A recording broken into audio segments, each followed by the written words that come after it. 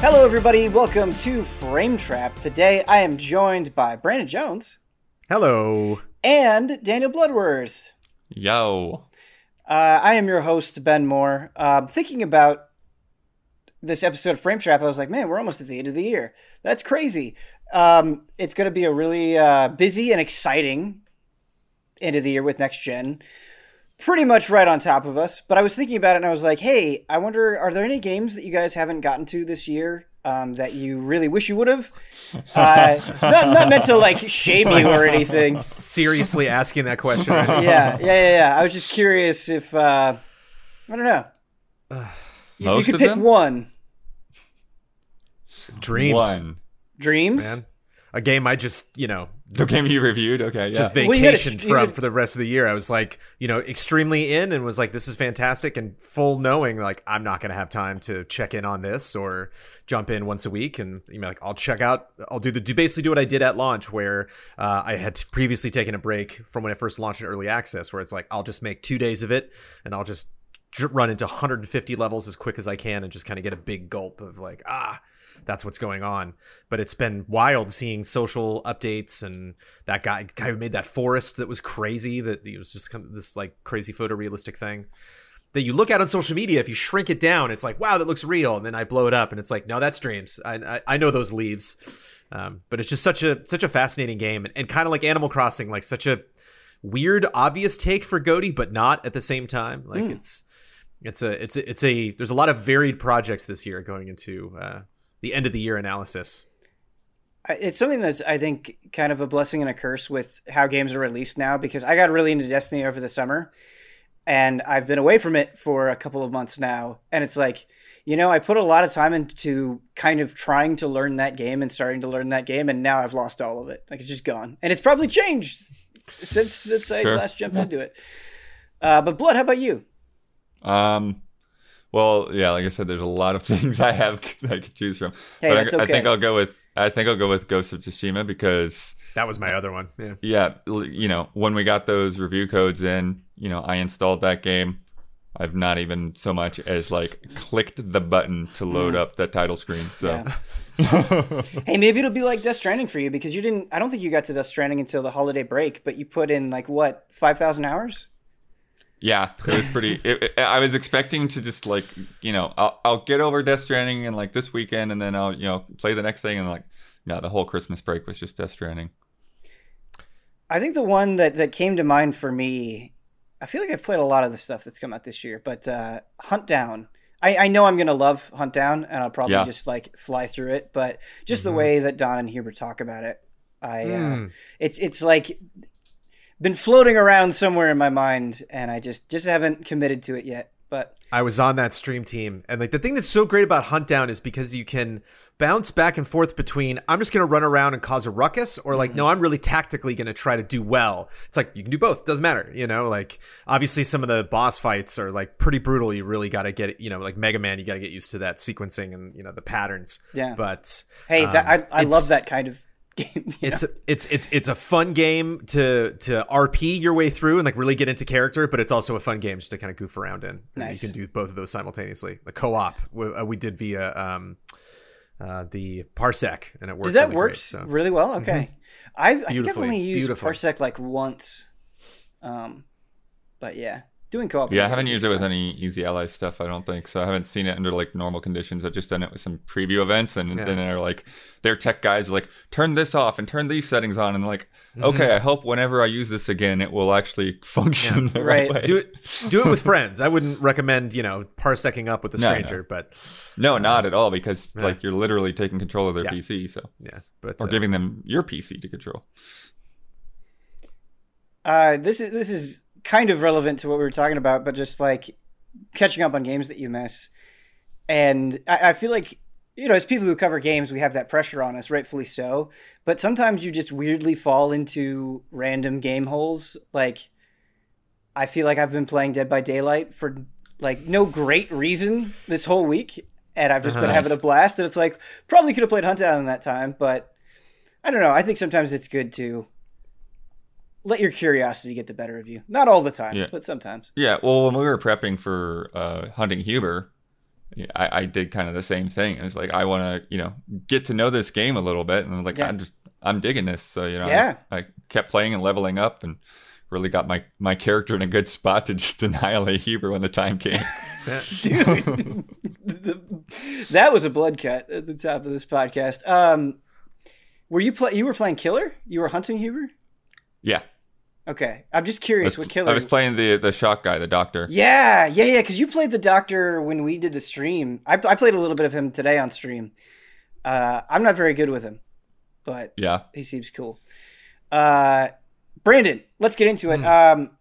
You watched all of, I believe, The Haunting of Bly Manor, and I was a big fan of Haunting of Hill House, but I haven't watched Bly Manor yet. You said, and I quote, that you had a hot take.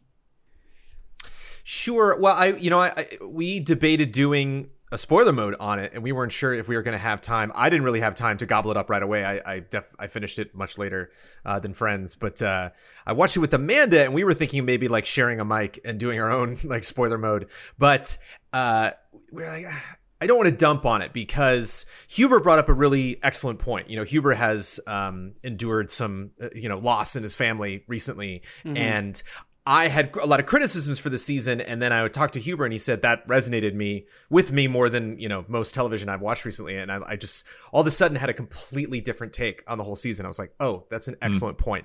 And what they've done, Mike Flanagan, I think, is the director, the guy who did both of these seasons.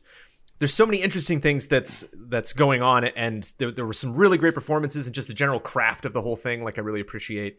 I used to really be into the American Horror Story. I really liked the first 2 seasons, and then season 3 started to kind of go off the rails a little bit.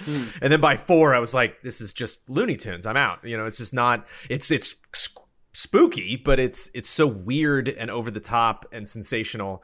And then Hill House came along, and I'm like, here we go. Like old creaky wood, like basements and attics, and like lace blowing in the wind. Like, okay, yeah, this is Haunted Mansion style. This is more my vibe. And I think it's such a fun modern take. But the first season was a lot about mental health, I think. There was a lot about perception and kind of struggling with, did I see that? What am I going through personally? And this one was very much about loss. And I didn't really grasp onto that because I was super critical of their British accents and all sorts of weird things comparing it to the first season. Whereas Huber was it just immediately hit, and he was drawing all these connections. So it was neat through his eyes to look back on the season and be like, totally. They really wrestled with some cool stuff. I just thought some of the story beats were weird, but we can get into that. When I watched Hill House, I feel like I really didn't know much about it going in, and I just became obsessed with it. I burned through that show as fast as I could. And I got so attached to the characters. I know that some of the actors from Hill House are in Bly Manor as different characters. It's totally different thing. Yeah, is that weird at all? Sure. Well, just for you. It's not universally weird. You've heard me gripe about that stuff, Ben. That's just extremely strange to me. Also because one guy strides in with a British accent now, and you're like, oh, like another guy's Scottish, and actually has a pretty damn good Scottish accent. But good guys play bad guys, and so there is a little bit of that flop. That actually is also similar to American Horror Story. They hung on to the cast, and they're all great performers. It was a little distracting. There's one episode later on where another actor shows up, and it's like, it's hard for me. It's like the meme with Leonardo DiCaprio from Hollywood where he's like, hey, and he's pointing, I'm just like, oh, it's that person. And it's like, well, I don't want to be thinking that. I want to be into the story. I want to be, who's this woman? Instead of like, oh yeah, what's her name? So that's not really just kind of the headspace of where I want to be. But I'm also sympathetic to writers, directors that are like, I had a lot of fun working with those people. I want to work with them again. They're really talented, and they're committed to this project. I already got them going. That's why Scorsese says he works with De Niro again and again. He's like, I don't have to worry about him. We can show up, we can get right to work. But the accents was a little interesting. I've seen people on social media talking to people from the UK being like, how'd you take that? And they're like, they work great, but it can be a stretch sometimes, to believe that stuff. But the setting was good. It also wasn't as scary as season 1. Season 1 rocked me. Had some really good moments. Woohoo! Really crawl. really crawled up my spine in a couple instances, even just kind of thinking about it, kind of like where Poltergeist and like The Ring sit for me, these movies that really impacted me, even just thinking about it in passing is like, ugh, I know it's not real, and I wouldn't gasp if I saw it again, but just that concept. Whereas this was very heavy with emotion. It was very soap opera-y too. There are lots of subterfuge and twists and backstabbing and stuff, and so it was like a little more drama than Less Scares. But IGN did a thing on the ghosts that are in the background. Mm-hmm. So I don't know if you saw. Do you see Hill House Blood? No. So one thing that they did that I wish more horror, yeah. I wish more horror did, because one of the things that I hate when modern horror does, when something like creeps by in the background and the soundtrack's like, someone's in the background, and I'm like, I can see someone's in the background. Stop. Right. Like, you don't need to call attention to everything. Surprise me. And there's a lot of, you really gotta, it's like, Where's Waldo? You really gotta keep your eyes peeled. And I clicked on the IGN article. It's like, I might have missed some, and like I missed like 50. Like there were just so many. There's like an arm or like a head popping up through a window, or there's just a constant presence of all of in Hill House or Bly Manor? Different characters in both. Oh, okay. Specifically, Bly Manor was the article I looked up and was like, whoa. So it's like, I don't recommend pausing every frame, like a highlights magazine, but it's just a fun. They're having a good time, like this is a crew, and it's very much, if you liked Hill House and you're in the mood in this season for that kind of vibe, like totally delivers. It was one of those things where Amanda and I kind of looked at each other when we were done. We were like, that was odd. Just some character choices, some stuff kind of just was left out there, like I said, just a bit more drama, less scare. I think I have this weird mental barrier with this, where I liked Hill House so much that I think I'm a little bit nervous about watching Bly Manor, because I feel like I'm just going to be constantly comparing the two. Mm-hmm. And Hill House hit such a high bar for me that I'm like, I feel like if it isn't as good, it's going to extra disappoint me, just because I was so invested in Hill House. And I don't know, that kind of like turns me off from watching it, but at the same time, you mentioned the vibe, and if you like that vibe, you should definitely give this a chance. And I do. I love the style of Hill House, but I've heard Huber's probably the only one that I've seen take from where he's like, oh, I liked it a lot. I loved it. I've kind of gotten a general sense that people don't think it's quite as good, and I think that's kind of made me hesitant. But. Well, it's again, just going from the scare into more of like a drama focus is kind of a dip, just in terms of expectations. It's kind of like it was 9 episodes instead of 10 as well. It's also a shorter cast. Season 1 bounced around to a lot of like 10 years ago, 2 years ago. Like you need to understand all of these different story things that have happened. You had all the members of the family plus their families, where it's really just like 7 people, like the whole thing. It's really just focusing on a very specific, focused family tale, which like there are characters in season 2 that I love way more than a lot of people in season 1, where I'm just like, I love this person, I care about them, I don't want anything bad to happen to them. There's these 2 kids that are the center of it, where horror with kids is rough. If you have a kid who just can't pull it off, if you have like a Jake Lloyd in episode 1, it's like there's nowhere to go, there's nothing we can do. I can't pretend to like this kid, and they're exceptional. They're wise beyond their years. Which is always really great. Like the kid in The Ring was really good. The kid in the Babadook is really good. And it's just like, it's a make or break for me, like if that's going to sell it. And Henry Thomas, who's in E.T., he comes back. Everyone's and Jared, just some really standout performances. But being careful, try not to talk about too much. You mentioned that it's less scary, which I think is totally fine. I don't even think that that's necessarily this huge criticism, but it is just a tough time, because right now in this moment at the end of October, I want to be scared, right? Like I specifically want to watch things that are going to be spooky or especially that. And I'm sure that's in there to some degree, but hearing it's less scary, it's just like, maybe not what I want right this second. At the same time, what I think happened to American Horror Story is it just tried to constantly outshock itself, and so that's when I just got disinterested, because I was like, why? This doesn't make any sense. And So I'm fine with them taking a different route, in terms of what they're going to do with the story. Because for people that don't know, Hill House was based on The Haunting, I think is the original story. If you go see the Liam Neeson movie, which is on like Amazon or something or HBO, it's based on that. So they took these existing characters and were like, how can I connect this across a series, across 10 episodes? And they did the same thing with Bly Manor based on Henry James's Turn of the Screw. And so it's like much more, where Turn of the Screw is like, this all pair went to this house and spooky things happened. And this show's like, no, let's get into this. Like really, why are these things happening? Where did this ghost come from? What are the stories behind it? How is it affecting everybody? And so from a literary standpoint, it's just kind of fun to deconstruct that way. So like, I hope this goes on and on and on forever. I hope they get like 6 more seasons, because even if we get like, oh, that's not necessarily what I would have done with that book, but that was cool. It was like, that was neat. And I'm super glad, it's like, I could criticize this all day.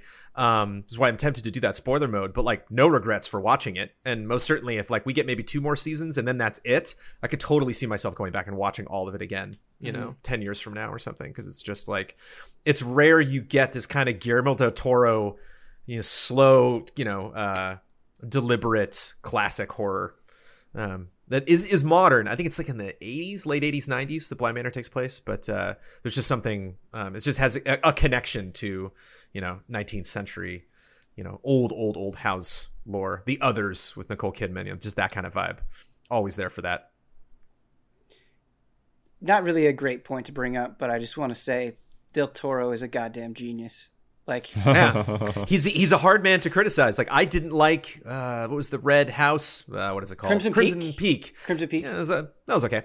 I thought the story was kind of predictable, and I wasn't but visually, it's just like, you're a genius. Like, it's just his aesthetic is so good. And Pan's Labyrinth is one of the best movies I've ever seen. I think Pan's Labyrinth is a masterpiece. It hit me like a ton of bricks. Yeah.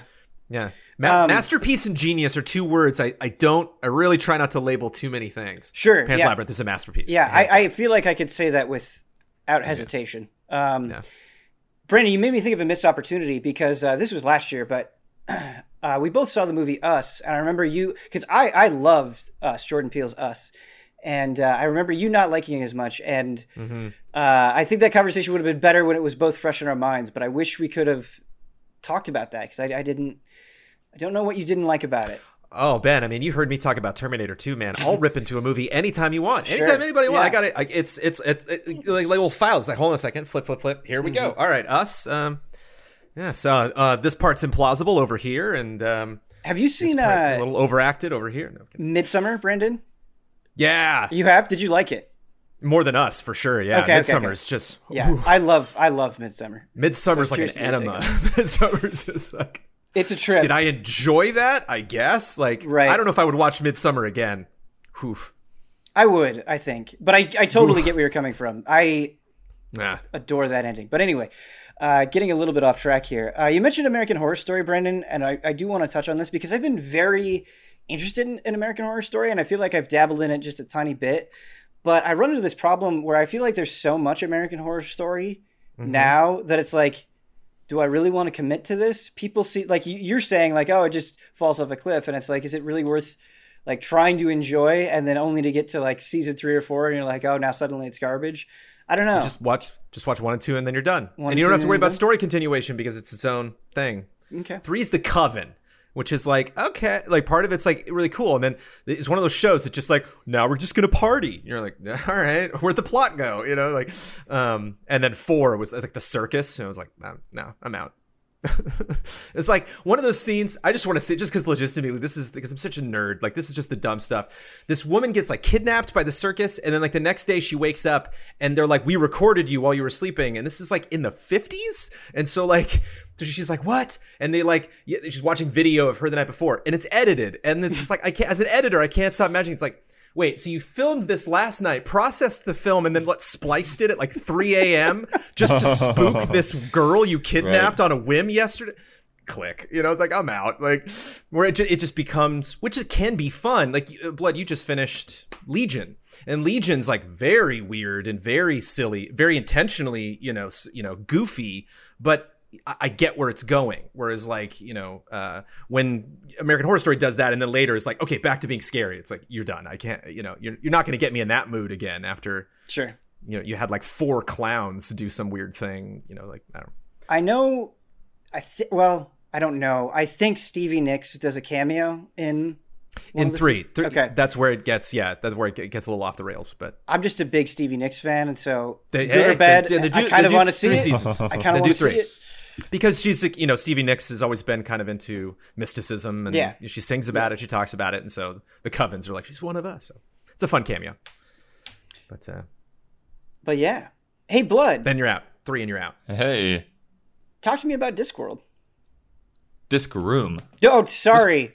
Discworld is something else. Discworld isn't Discworld a novel series? Yeah. Shout out. That was swimming around somewhere in there. Tell me about Disc Room. All right. Yeah, so Disc Room I popped into last night and this morning. It's being published by Devolver. It's some of the same devs that made Minute. Neat. If you check that out. I didn't. I should have. Yeah. Not at all like Minute, other than being 2D and kind of top down. But I guess the easiest way that I can kind of condense it to let you understand what it's like is it's like Geometry Wars pacifist mode, but with like levels and objectives and things. So you're essentially, the way the story is set up, and the comic book art style kind of looks sort of like the Far Side as sort of the best comparison I can make for it. And so it's 2089, and this giant disk has been spotted orbiting Jupiter. And so this team of scientists goes, we're going to check out this giant disk. We don't know what it is. And then they get in there, and it's just full of basically saw blades bouncing around. And of course they kill you, but you just keep coming back. And so it has like this Meat Boy thing of you get killed, you push the button, and you're just instantly just back in the same room until you complete your objectives. But what gets kind of crazy with it, so you're trying to progress through this maze, right? So like you kind of look at a map and you see like every room, kind of like a Zelda dungeon, connects to other rooms, and to unlock a specific door, you might have to survive for 10 seconds or 20 seconds, or you might have to destroy something or whatever. But also baked into this is you actually want to get killed a lot, because almost every room has new types of discs in it. There's different designs on them, different behaviors, and things like that. And every time that you get killed by a new type of disc, then there's like a checklist screen that you've gotten that disc, and there's this little tiny like 1 sentence bit of lore associated with that disc. Question. Yeah.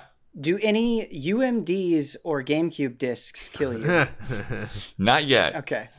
But basically most of them are like saw blades, and there are some that are larger and smaller, and some that track you a little bit more, some that like when they hit the edge of the wall, they'll spawn like a bunch of smaller ones. Okay, I'm sorry. Huber's not here, so I feel obligated on his behalf. Top 10 discs. Sorry, continue. And then some of the larger ones that have like weird like body parts and like rib cages and stuff in the center. And awesome. So just like, yeah, and there's like a lot, obviously, like anytime you get hit, like you're just body parts everywhere. So it is kind of Halloween-ish a little bit. And then some of the ones that you get hit by in certain rooms, when you get killed by them, you will absorb an ability from them. And so just by default, all you can do is run around and not get hit. But then you get an ability where, okay, now you have a dash, so you can dash through, and you kind of have like that iframes while you're dashing, so that like you won't be hurt by a disc mid dash.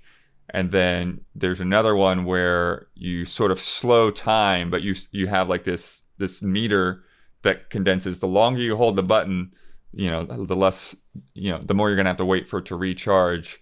And so you're kind of like slow-mo and kind of weaving through and getting past different discs. And then there's another one that's kind of you clone yourself, kind of, and it kind of works like the duplication cherry in like Mario 3D World. That was immediately what I thought of. Yeah, and so you can keep cloning, and I don't know like if there's even a max, But then wherever all of these different clones are, you're controlling them all at the same time. And so it gets a little bit like, it's tricky to work with your brain. Like, okay, which one am I actually keeping my eye on? But as long as you have one body alive, you'll continue to survive. And those are the 3 I've gotten. I think there's another 3 or 4 more abilities I have left to unlock. And then certain rooms will have, I think they called them like gatekeepers or something like that. They're essentially like boss discs that you have to kill by picking up all of these different orbs. And so like you basically have to stay alive, and every time you pick up an orb, then another orb will show up. And so you just pick up the orbs, and every time you pick up an orb, it does damage to the boss disc until you finally kill it, and then unlock the next room. But yeah, so you have to stay alive a certain amount of times, or sometimes you have to get killed by a certain amount of discs, so you have to kill a certain number of discs. And every once in a and then with the bosses, with the orbs, and there's also golden discs in some rooms. But anyway, so every once in a while, like you'll do something that will trigger like a small cutscene, but it's pretty vague. It's just visual, so it's hard to piece together. Like, okay, what is exactly the story here so far? I'm not sure I get it just yet. But you mentioned that the boss-like enemies were gatekeepers, and I just like envisioned them being like, "You're not a real Disc Room fan," like gatekeeping you in a conventional sense. But is it randomly generated? No, it's not. So it's not really roguelike in that sense. It like each room has a very specific composition of discs in it. That's what I'm saying about like unlocking them. So like you'll see that like there's 3 different types of discs in this room, and you'll see whether you've been killed by all of them or not.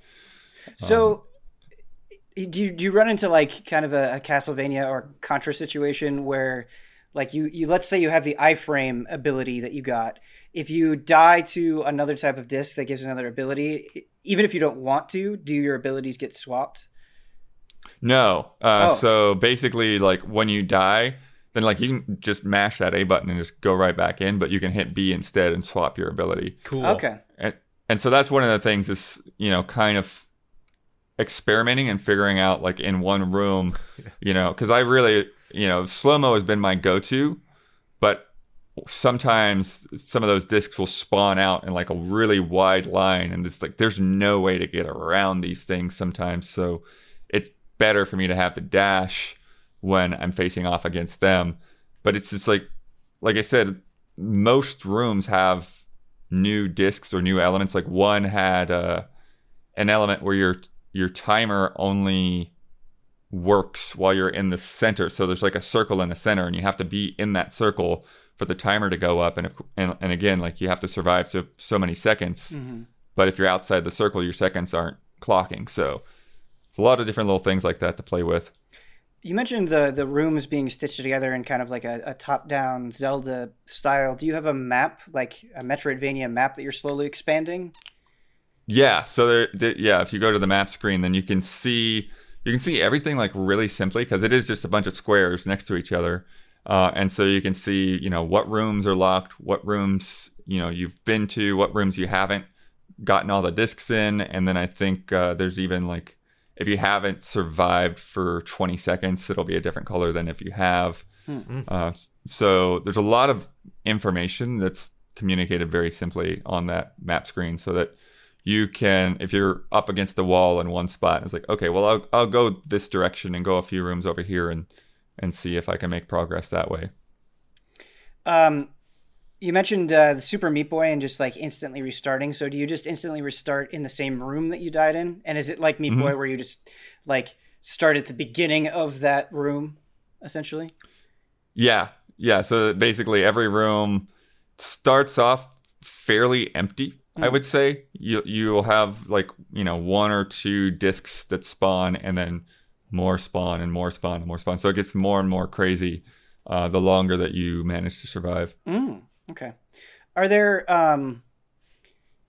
any secrets or additional challenges or anything like that? Because I'm betting there are, but I haven't gotten that deep into it. But yeah, Okay. there definitely seems to be, like, I don't know if there's more to the gold discs. Like, I've been in rooms with gold discs that aren't even moving, and it's like the only thing that there is for you to do in that room is to walk into the disc and kill yourself. What is a gold disc? It's a gold. You don't know. Okay. Yeah, you know, it's like it's a gold disc, and Okay. there's a whole series of them. I found like 3, I think, so far. They do something. Yeah. It sounds extremely difficult. Has it been frustratingly difficult? Has it been, has the learning process been fun? The learning process has been fun, and I think, yeah, extremely difficult is, it's weird because it kind of depends on like what you're going for, because I've had rooms where it's like, okay, I've completed all of the objectives in this room, and I could move on to a different room, but I still haven't collected enough orbs to like kill this disc. So like, let me see if I can survive long enough to kill that. And another thing that they have in each room is they have like, sort of like a leaderboard style thing where there's just like, there's a dev time displayed like from when you start. So it's like, can I survive long enough to beat that dev time? Can I make it to like 1 minute and 11 seconds or whatever? If you beat the dev time, it's very layered. If you beat the dev time, do you get an advantage in the game? I don't know yet. I haven't pulled one of those off. I haven't stuck with a room long enough to do that, because there are a lot of rooms. So it's like, it's really easy to start spreading out and moving on. So I think that's part of it. It's like, if you get frustrated trying to tackle a deeper challenge, and just like, all right, I'll just try something else and see what's over here. It'd be neat if they did the thing that other games have done, where not only is there a dev time, but you could see like your friends' times and try to compete against them. And yeah, as long as there wouldn't be ghosts, because I think there's too much going on for you to deal with seeing somebody else run around on the screen. Yeah, do you feel like there have been deaths caused because of that, where there's just so much happening that you can't process it? Especially with it sounds like with the cloning that might be an issue. The cloning, it definitely makes it harder. If you just focus on one character, then you're fine. But it's definitely the hardest one to keep your brain around. The other little tricksy thing that they've done is they call it a disc, although it doesn't really look too much like a disc. But there's some rooms that basically have like teeth that pop up out of the ground, and so you'll see like a little ripple in the sand before they come up. But it can be really easy to just be like trying to dodge a bunch of discs, and then you just land on that spot right in time to get chomped. But in general, I actually feel like, yeah, I've played a lot of games like this where I do have a hard time, like a lot of shoot 'em ups and bullet hell things, where like, man, I just cannot quite get it. I can't, my brain isn't seeing everything that I want to be seeing. And I haven't had that experience in this. I think they've done a pretty good job with just visually marking everything towards like, I feel like amazing sometimes that I managed to like weave through all of this crap. I have so much respect for that in games. We're going to talk about Doom Eternal later on. And speaking about games that have a lot going on, boy, that game sure does. And just from a design perspective, how it uses sound and visual cues in equal measure to make sure, or to try to give you as much information as it can, as quickly as it can. I can just imagine that's really hard to figure out and takes a lot of iteration. But when it is done well, and they do allow you to process it effectively, it feels really, really good. Yeah, that's a nice thing that they do too. When you use your abilities, there's kind of like a warping to the soundtrack that really augments and makes that feel good. Yeah. What is this out on? I've been playing it on PC. I have to see what else it's on. I think it might be on pretty much anything, but let's see what my email tells me about Disc Room. Let's see. Switch and PC right now. Switch and PC. The Frame Trap test, Blood, because I know you were kind of looking at a couple of games that you wanted to talk about on Frame Trap, but the Frame Trap test is, after you finish this episode, do you think you'll play any more Disc Room? I think so. At least I want to. That's always the real question. Yeah. Don't worry, you're not on the hook or anything. I'm always trying to like finish everything that I've started. But yeah, well, it sounds cool. But going back to kind of horror, a game that I've been really looking forward to is Amnesia Rebirth. Yeah. And The Dark Descent is a game that I had played previously in the past, but I'd never finished it for one reason or another. And yeah, same story. I at the beginning, it was definitely because I was too scared. Like, the game just used to scare the shit out of me, so I played as much as I could back, closer to the time that it launched. But last week, I played all the way through it, and Brandon, we were talking about like not throwing around the word masterpiece too much, and I don't know if I maybe want to throw out masterpiece, but I think it is a really great game that holds up in a lot of ways even today. Good to hear. And so having that experience fresh in my mind, I was really excited for Amnesia Rebirth, and I also even played through Soma, which I liked a lot. Really liked Soma. Yeah, I played Soma. Yeah, and Amnesia Rebirth is hitting me in all of the right places. I'm not even really sure what the general consensus is among fans, but it's... Yeah, I'm not either. It's different than Dark Descent in ways that are surprising. It feels kind of like a mix of Dark Descent and Soma, I would say.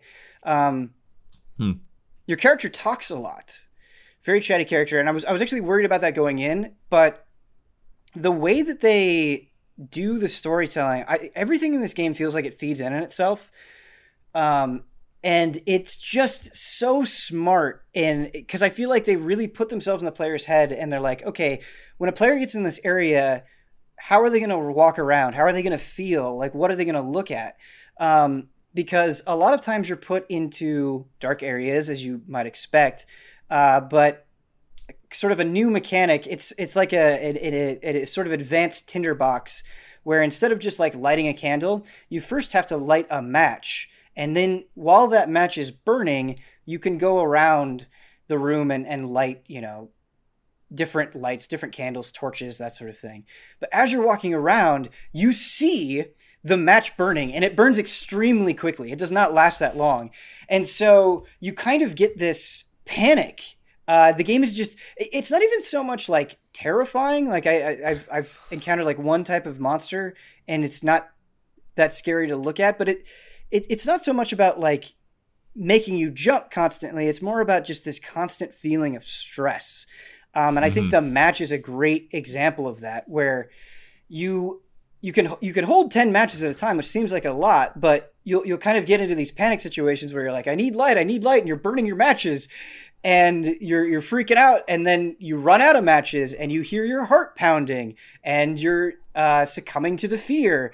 And it's just the way that they turn the dial up on it feels so incredibly smart, because kind of as you're going through the panic, there will be times where you'll see a note, and you feel like you just kind of stumble upon it, and you're like, oh, okay, now I got this little tidbit of lore. Or you stumble into a room and you're like, wait, no, this is actually like part of a puzzle.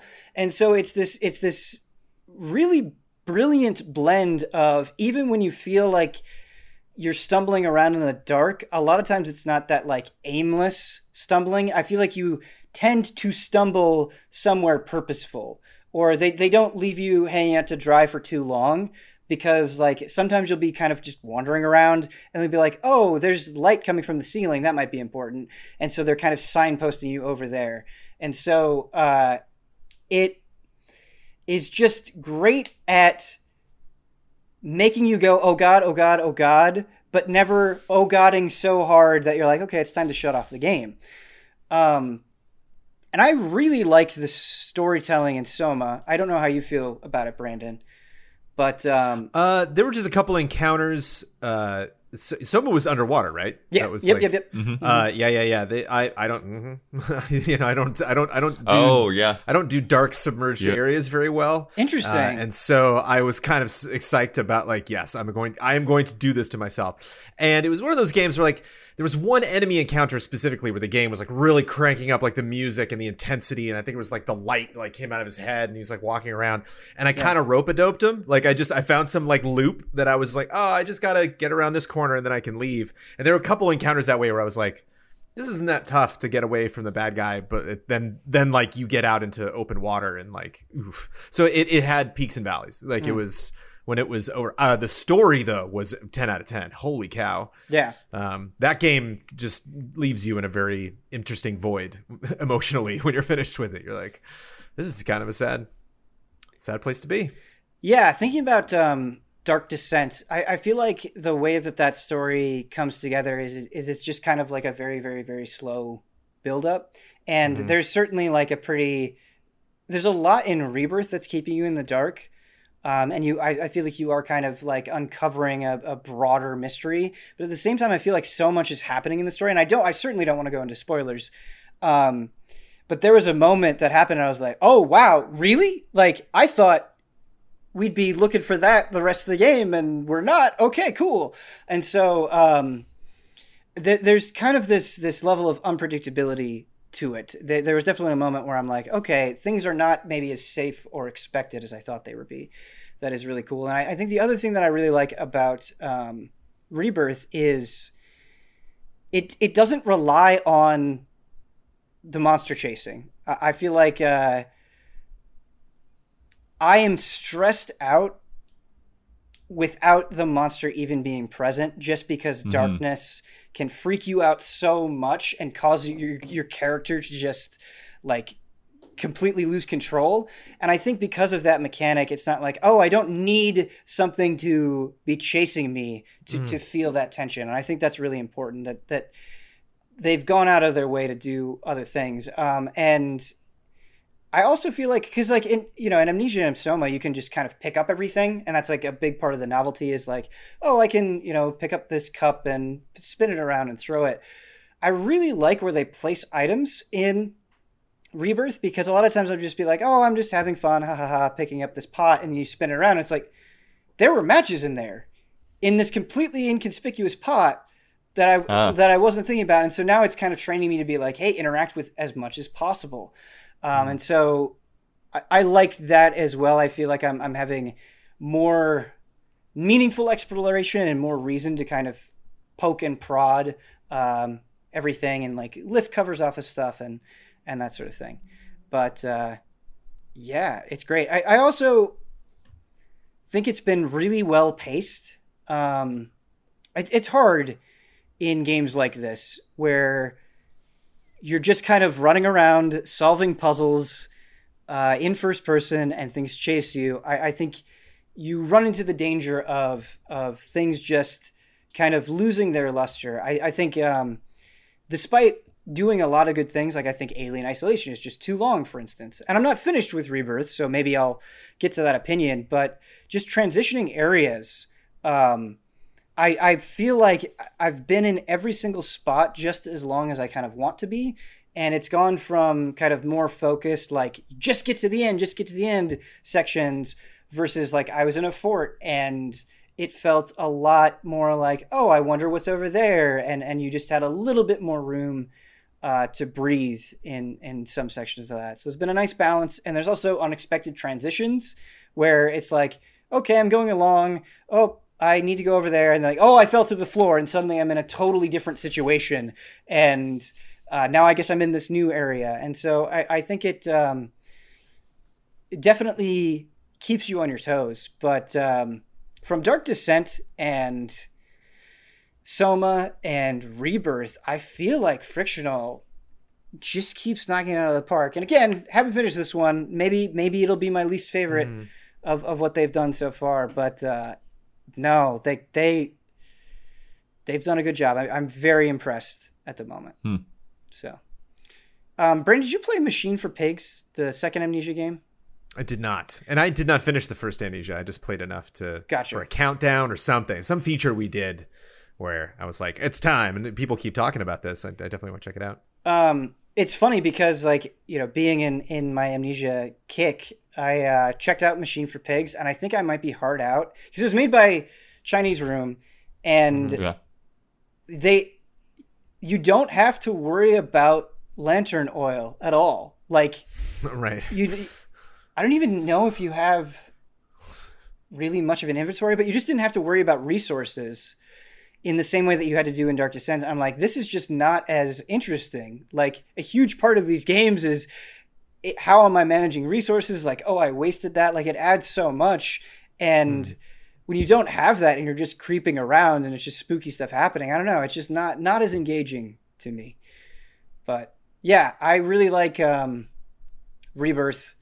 We've got some busy times ahead, so I don't know how slowly or quickly I'll get through it. But grab me in the moment for sure.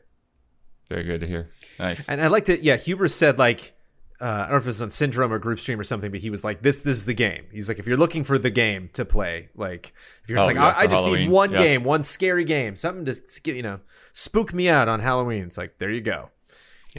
It's funny that you say that because I've been playing Outlast as well. And if you just want like something to scare you, Outlast, I feel like that kind of begins and ends there. I mean, there's more to say about Outlast, but like I don't find the story, at least in Outlast 1, to be that great. Whereas you can play Amnesia Rebirth and yes, it'll probably spook you and yes, it'll probably stress you out a little bit, but there's so much more. Like I'm playing it also because I really want to see what's going to happen in the story as well. I don't know. I think they smart takes on horror at Frictional Games. Shout out. Nice. But Brandon, I want to give you the best take for how you talked about Bly Manor. Not as hot on it, but I felt like you handled it pretty respectfully. So what this segment is, just to refresh the audience really quick, is I'll throw Brandon a category. And Brandon, this is like the weirdest one I've ever done, so I hope you're ready. I'll throw Brandon a category, and he has to combo together opinions. So he'll make a statement about the topic I give him. I'll decide if it's good or bad, and we try to keep going for a few of them. The topic this time is gore in horror movies. It's a tricky one. Oh, there's nothing tricky about it. It's a beautiful thing. Very glad I do not have this. All right. It'd be very difficult for me to come up with something. Ready. So gore, I guess, as you're traditionally saying, is, it's kind of like in video games, like in Mortal Kombat. Do you want to turn the blood on or off? And some people, everybody has different things that, affect them in horror. Like obviously little kids crying is not something that affected me in my 20s as much as it affects me now. Obviously, if you were to lose a friend or a loved one, and see that in a film, or if you were to have moved, or if you were to have, an abusive relationship or something, there's all sorts of emotional connections. And gore is a fascinating thing because for some people that has very little effect, and for some people that is definitely the thing that they seek. The Saw fans of the world. So it definitely is its own particular genre of horror. It should almost be like at the video store. You can just gore, the signs up there in red. But the question is, how does it affect you? How does it affect me? Yeah, how well do you handle gore? I handle gore pretty well. It's interesting to... when I think about gore, I think about one time that I was doing the dishes, and there's a food processor that Amanda uses, and boy, is that blade sharp! And that sucker went right into my finger when I was watching it, and I think about that ever since. Every single time I've done it since, I'm just like, you're not gonna do that again, and. I remember when it went in, this was just like a microcosm, a fraction of all of the different thoughts going through my brain. But one of them was, ooh, it's a good cut. It was like that satisfaction, like when you cut into like a good slice of meat and you're like, yeah, that give, the sinew and the flesh starts to separate with the blade, and it just has this raw kind of satisfactory feeling. It was very, very tiny, but it was there. And I remarked on it later, like, that's some creepy ass shit that I thought about. I got that gore satisfaction. Follow-up question. Have you murdered someone? I have not. I've gone, but it's like everything in life. So it's like skydiving and bungee jumping, two things I have done. So it's it's on the list. I just I'm in my early 40s. I'll get there. Which was scarier, skydiving? Tis or bungee the season. Jumping? Bungee jumping. You wouldn't think so. You wouldn't think. But with skydiving, I was in tandem. So like the guy jumped out and I was attached to him. Whereas like bungee jumping, I had to jump. And the moment my feet left the edge of that bridge, my brain was like, "What did you do?" My brain was mad at me. It was like, "You idiot!" But I eventually enjoyed it. It's funny because I've been in such a horror mood, but I don't think any part of me wants to go skydiving or bungee jumping. I don't Oh, know. wow. I don't know. Freaks me out, man. I got so desensitized to skydiving because of my brother. So it was funny, that it wasn't that big of a deal to me in a way. I mean, it was definitely fun. Was your it's a brother great experience. like a crazy skydiver? For a while, like he had a phase where 2 or 3 years he was going to the drop zone almost every weekend, and had his own rig and everything, his own chute, but the times between, when you're at the airport and you're just waiting for your turn essentially to go up, you're just sitting around waiting. So he would drag me out there because he was bored, even though I was underage and I couldn't do it. And so I would just be there watching people skydive all weekend. And then, for my 18th birthday, then he paid for me to get a jump in. But yeah, he got I want to say 300 or 400 jumps before he got out of it. Dude. Wow. The secret life of Bloodworth. On our honeymoon, we went ziplining in New Zealand. Oh, great. And that was fun. But I feel like that's way less scary than bungee jumping and skydiving. Oh, and the other fun fact about it, that was the first time I had actually been in an airplane. Oh, and 18. Nice. But Brandon, got off track here a little bit. Do you have another opinion about gore in horror movies? I don't have any gory skydiving stories, unfortunately. I would hope not. There are gory... People will tell gory stories about airplanes and accidents when you're sitting around the drop zone. I'll tell you that. See, man, no. I think if you can do it and you can actually drag yourself to the skydiving place, don't do that. Right. Don't make it worse. Mm-hmm.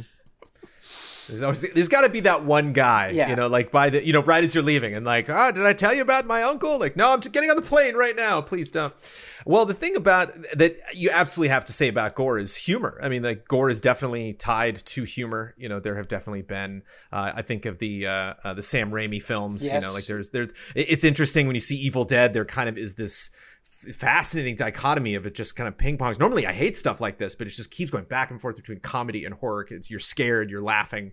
And he has an intensity to him. I think of the work of Tom Savini. I hope I'm getting his name correct. But a very famous director and actor, but specifically special effects wizard that did lots of blood and guts and stuff. And so it's interesting when I think about specifically the way blood looked in the 80s, it's just very red, very colorful. Now it's a lot more subdued. When you see it, it's a very dark color, but there's just kind of this neon, late 80s, blood, concept of gore. So it's interesting to think of those horror movies. I believe it was either Dawn of the Dead, I think it's Day of the Dead, where they take a guy's head and they rip it off his neck. And he's screaming when this happens. And then the scream gets really high pitched because his larynx is being stretched. And I was like, that looks really unbelievable and silly. And at the same time, what an absolutely horrifying concept that doesn't matter how good the special effects was. It just put that thought in my head. And I'm like, oh, well, that's terrifying. And I'll think about that until the day I die. Just that idea, knowing that that, horrible thing could happen. And then I saw outtakes of that. And it's always fun to see outtakes of popular horror films. And you have all these zombies just screaming, and then they yell cut, and everyone cracks up. Everyone in the room, all the zombies with stuff in their mouth and everything, the person being eaten, because it's so ridiculous what they're doing. But that's shooting horror movies. You just made me think to myself, it sounds so much fun to be in a horror movie. To be a zombie or something. I would love that. That'd be great. I shot a zombie film in film school in college, and there was nothing not fun about that. We were shooting, it was 5 a.m. We were exhausted. We were just cracking up the whole time. It was great. You mentioned Sam Raimi and Evil Dead, and I've been watching Ash vs. Evil Dead, the TV series, and it feels like every episode somebody is getting a fountain of blood or some other gross liquid just thrown on them. It just happens. I don't know if I feel bad for these actors or if it's fun or what, but they're just they're just drenched in blood all the time, all of them. It's great. It's very entertaining. All right, do you think you've got one more gore take before we move on? Sure. Well, I mean, there is, I was talking about late 80s, 90s gore, and I think there definitely is a change in gore, kind of more realistically, I think of something like, we talked about Midsommar earlier in that, and the reason why I was like, Midsommar was just completely on the list, and then the moment I saw it on some streaming service, I immediately went to it, was because the same guy that did Hereditary. And Hereditary has the gore, but like it's much more now about kind of a raw visceralness, like sound design comes into it a lot more, realism. Just watched Sweeney Todd, which is a fun movie to go back and watch. It's kind of like a theme park ride. It's like it's a kind of unbelievable and goofy, and but at the same time, a lot of fun practical effects. And one effect that they did, which I thought was really, really well done and very creepy, was obviously this. Oh, no, I'm sorry, not Sweeney Todd. Ichabod Crane. Hello, Sleepy Hollow. The other things that's 2 words and starts with S. And there's a lot of decapitated heads in Sleepy Hollow, and there's a surprising amount of gore in this. And it's actually kind of like, I wouldn't mind if a teenager watched this. I think if Milo was like 14, and I'm like, sure. I mean, you've probably seen lopping off of heads. That happens in fairy tales. It's like, sure, fine. There's definitely kind of more severe. Hereditary, no. But it's like these old English chaps getting their heads lopped off. I think that's fine. But there's one shot where a little kid, his mom gets her head lopped off and upstairs, and he's down underneath the floorboards. And they actually had the actor roll over and look between the floorboards, kind of where her head stopped rolling. And so it's like it's a very easy practical effect. They just got the actor to do it, but just the way they sped up the film and the fact that that's not a fake head, that's actual eyes like looking through the floor. Definitely has much more of an impact, because when you see the like fake head lift up off the ground later, it's like, okay, like that, something about your brain that you're like, I know that's not real. The reveal of a head, like I know it's not. It's just kind of like how you do sound design, how you have the story leading up to that. So it's interesting seeing effect work get so much better, but directors at the same time realizing, like, just because it does look real doesn't mean we should go nuts with it. It's one of my least favorite scenes in Alien. Alien is such a good film, except it has one of the worst special effects I've ever seen in horror or sci-fi or anything, where Ian Holm is, like smashed apart and they try to put him back together. And it's just this like dumb Ian Holm plastic head, like, the 70s. So, gore. I think part of what makes some of the violence in Midsommar so terrifying is the fact that it happens in broad daylight as well. And it's just like such a casual... Yeah. I'm thinking of one scene kind of in the beginning, but go ahead. It's kind of like Jaws, where it's just this, horrifying moments set, in the middle of gorgeous ocean, like on a beautiful day, But when stuff like that's done well. Yeah, you talk about like the build up and the story that you're doing, and I only saw the movie once in theaters, but I think one of the things that like got to me the most, and I don't want to ruin it for anybody who hasn't seen it, but the very end, the very, very, very end of Drag Me to Hell and what happens, really like made my stomach churn because of the journey that they went on and then what ultimately ended up happening. Like it was like tragedy. Slam dunk. Yeah. And it's that's another thing about horror that I think horror can pull off, like mystery too, like thrillers and stuff. But like, if I've seen some pretty mediocre horror films that had a dynamite ending, and it's like, ooh, put that one on the shelf. It's just so satisfying after an hour 40 minutes to have them be like, and life sucks for everybody, credits. Yeah. Like, yes. Like, I always love when somebody gets screwed at the end of a horror movie, where it's like, oh, they're out. No, they're not. Like, ha ha ha. It's great. This Best Take, thank you, Brandon, for the takes. This Best Take is brought to you by some wonderful shout outs to your patrons. If you would like us to shout you out on all of our podcasts, go to patreon.com/easyallies, where you can find more information. And so I think I'm going to read all of these shout outs, and then what I thought we would do, panel, for this shout out edition, is say shout out in as scared a voice as we can muster. Be as afraid as you can make yourself be. Or, however you want to interpret that. So shout out to L. Thanis, Greg the Dark Knight Kettering, and Caleb Togi Crawford. Shout out. It was like an effect impression on your voice. I liked it. Yeah. Blood. What is I Am Dead? That's a good question, because I don't think I actually had the best reference for what I thought it was going to be compared to what it is.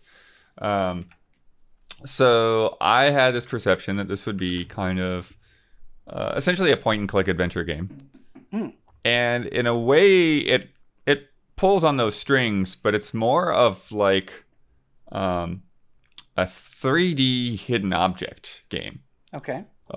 Which can sound less interesting than it is. But essentially, it starts off with you in first person walking down a beach, and you're just reminiscing and relaxing. And it's a very chill, relaxing game overall. But then you get to this bench and you're like, oh yeah, that's my name. And then and you see the death date on the bench. It's like, oh yeah, I didn't mention I am dead. And then that's when the title screen pops up. Is that played comedically? A little bit. Okay. Yeah, there's a bit of comedy in here. And really, like, the vibes of the game, I was, again, just kind of like with Discrim. I'm trying to like what is the best way to sort of like encapsulate what this is like? And I feel like going back to like I'm watching an episode of Reading Rainbow. It's almost like it's made to be like a kid's book, but it's a little more like emotionally in depth than you would get out of a kid's book. But like a lot of the way the art style looks and just kind of the vibes of things gives you that feel. Wait a minute, are you saying Reading Rainbow has great emotional depth? No, I'm saying this game, like, it goes like deeper into like people's backstories and things and stuff that like a kid probably wouldn't connect to, right? Okay. But it makes you feel like something that you experienced when you're a kid, a bit more. And so essentially the way things work, so you're a ghost, you haven't been dead that long, but then pretty early on you used to be a curator at this museum, and then you kind of like go and visit the museum and you start getting these clues to like about how you interact with the world and stuff. And so with this sort of hidden object thing, is it kind of gives you like this joy and this kind of sense of wonder of just being able to like look at objects and turn them around and like zoom into them and what they call like slicing through them. So like you kind of like hold the shoulder buttons to like zoom in and out in a way to where you can peek inside of things. That actually sounds very similar to Amnesia. Yeah, there's like this satisfaction of being able to look into something. And so if there's a bit of luggage, on the ground, and you peek inside that bit of luggage, and like you can say, okay, there's some clothes and some shoes, and then like a toothbrush and razor, and it's like a lot more detail than you might expect. And like even if you zoom into like a pile of pencils, you can slice through it to the point where like you see the pencil lead go all the way through the pencil. Oh, neat. Or you see like a little like a mound of dirt in the forest, then you zoom in and like, oh, there's like a rabbit den, and there's some baby bunnies over here, and there's a carrot over here, and there's some other little whatever, like some things that the rabbits drug underground, and so there's that satisfying element. And so with that mechanic, then they kind of they say to look for this object. And so the first object that you look for is sort of the dog tag on your dog, and you look into the dog's urn, and there's the ashes with the dog tag on top. And when you do that, essentially like you're able to connect to the ghost of your dog. Blood, this sounds so much like Ghost Trick. Oh yeah. Yeah. Yeah, in a way, yeah. But you're not like setting up kind of like these sequences of events in the same manner. But then your dog starts talking to you, and you're like, whoa, you can talk now that you're a ghost? And your dog's like, no, I could always talk, you just couldn't understand me. And the dog basically starts explaining to you like the rules of the afterlife and what's going on. And you're on this island, and there's this volcano there that everybody thought was dormant, but it's starting to smolder a bit. And you even like your character starts arguing with the dog, and it's like, no, that volcano's dormant, there's nothing to worry about there. And it's like, no, the custodian has been keeping the volcano from erupting, and now basically the custodian's been there for who knows however many years. he's getting bored. He wants to retire, and we've got to find a new custodian. I hope that custodian is getting paid a lot of money. Yeah. Okay. Or the volcano will erupt and destroy the whole town, the whole island. And so you essentially basically have to go around the town and the island and try to find these other ghosts of people that you knew when you were alive, and essentially try to find the right candidate who's going to be the new custodian. And so the way you go about doing that is you go to a location. So the first location that you go to is a lighthouse where they've had yoga retreats. And the person that founded the yoga retreats and all of that, he's passed away, and you're going through his students. And so basically, like with the dog, with the memento of the dog tag, mm-hmm. you have to find mementos that will connect you to the yoga instructor's ghost. And to find the right objects that are going to be meaningful, you have to interact with the memories of his yoga students and go through what they remember about him and different situations that they had. And then by doing that, you'll be able to identify an object, and then you'll look through the level to find that object. Okay, so the memories are not tied to the objects. The memories are how you find out what the objects are. Right. So do you get the memories by go interacting with people? Yeah, so you find a person, and certain people will have little thought bubbles popping up over their head. And then as the same way that you slice through an object, you sort of slice into the person's mind. And then you kind of do this thing with the triggers where you pull an image into focus by, you go left and right until you get it perfectly lined up. And when you do that, then they will kind of narrate a scene. And then once they're done talking, for a couple of sentences, then you click to the next thing, and you've got to, pull the next scene into focus until you eventually narrow in on what this next object you're going to look for is. Bringing the object into focus sounds like it would only be okay if you don't have to kind of slice into people all the time. But if it's something you're doing constantly, I can imagine that mechanic getting a little bit annoying.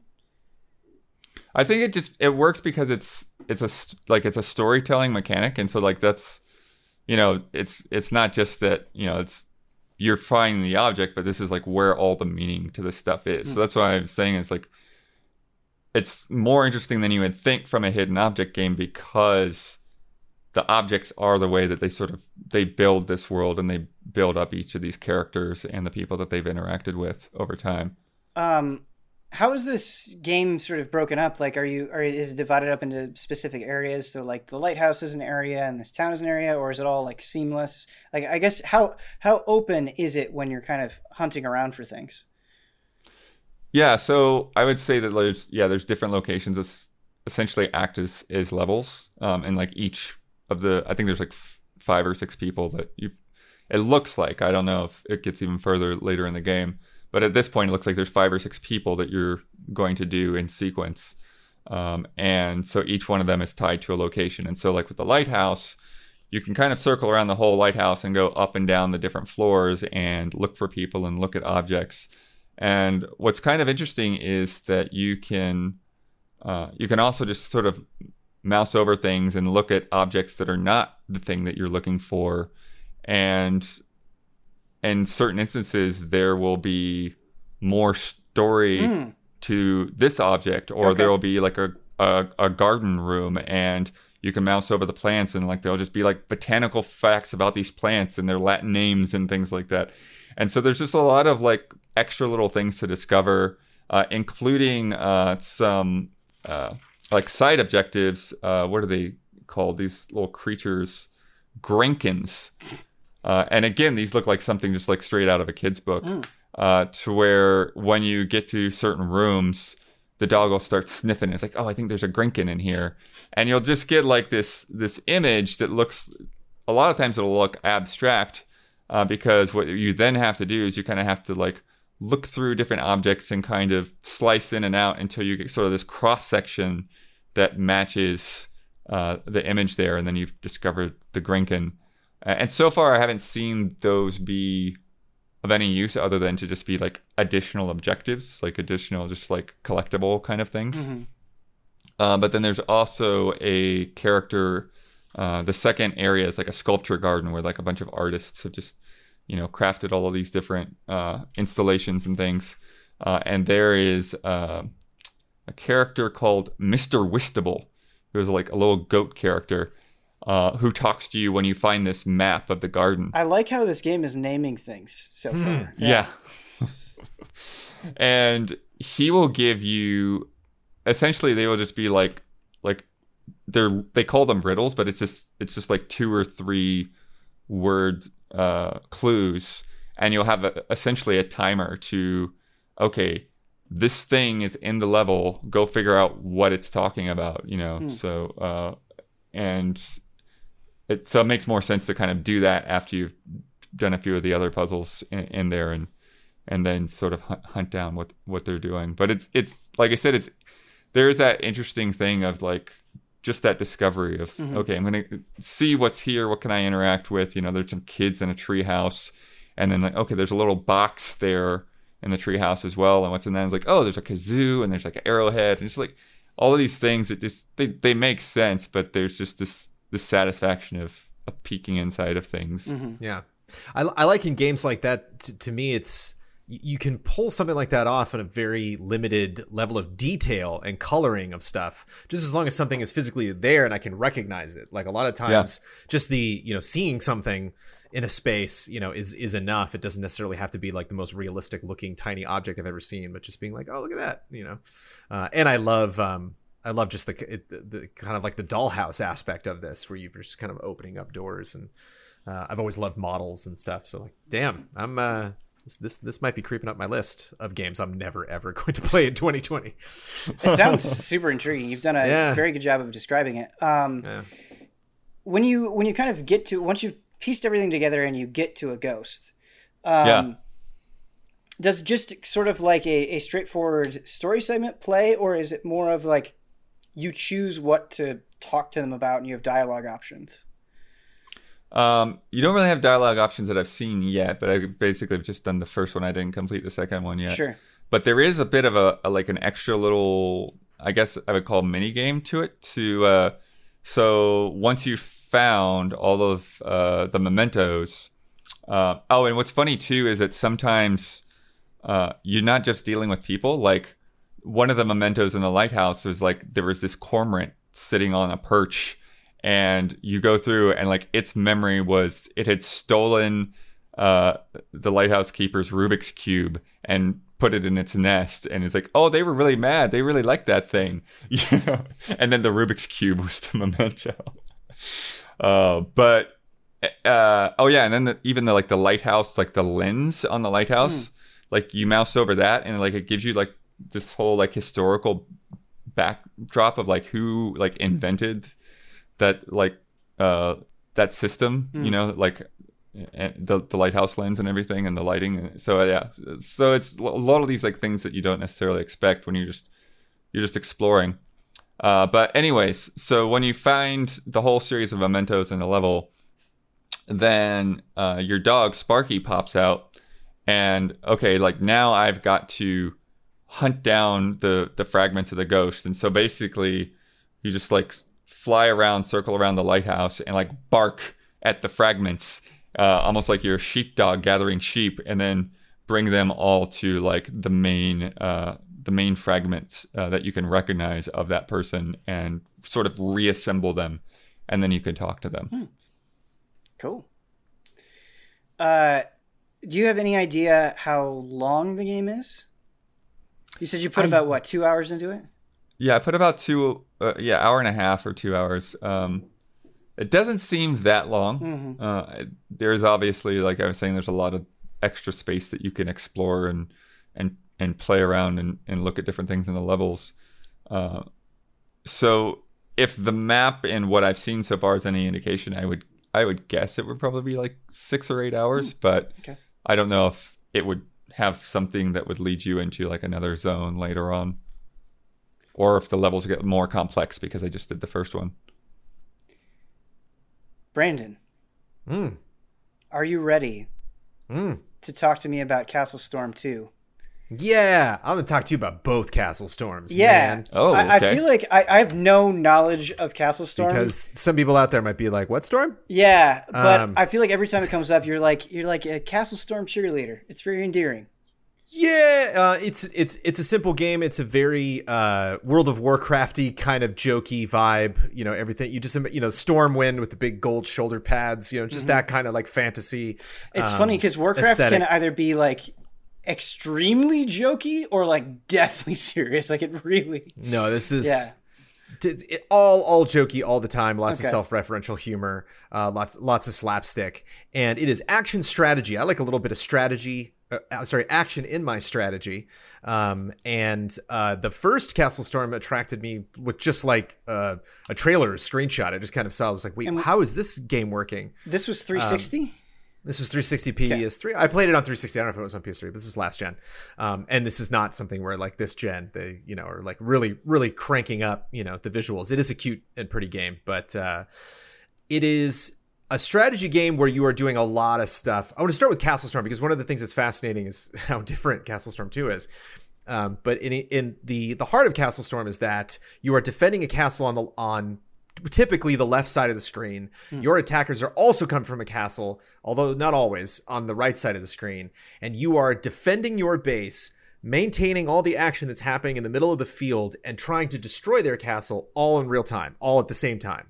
And so you have to manage projectiles that you're throwing over at this castle, any sort of defensive measures that you want to do to stop things from hitting your castle, and you can also send troops that'll move at their pace. Like mounted things will move faster than just swords. Like archers will stop at some point and will shoot stuff from range, but are also susceptible from other things that are happening.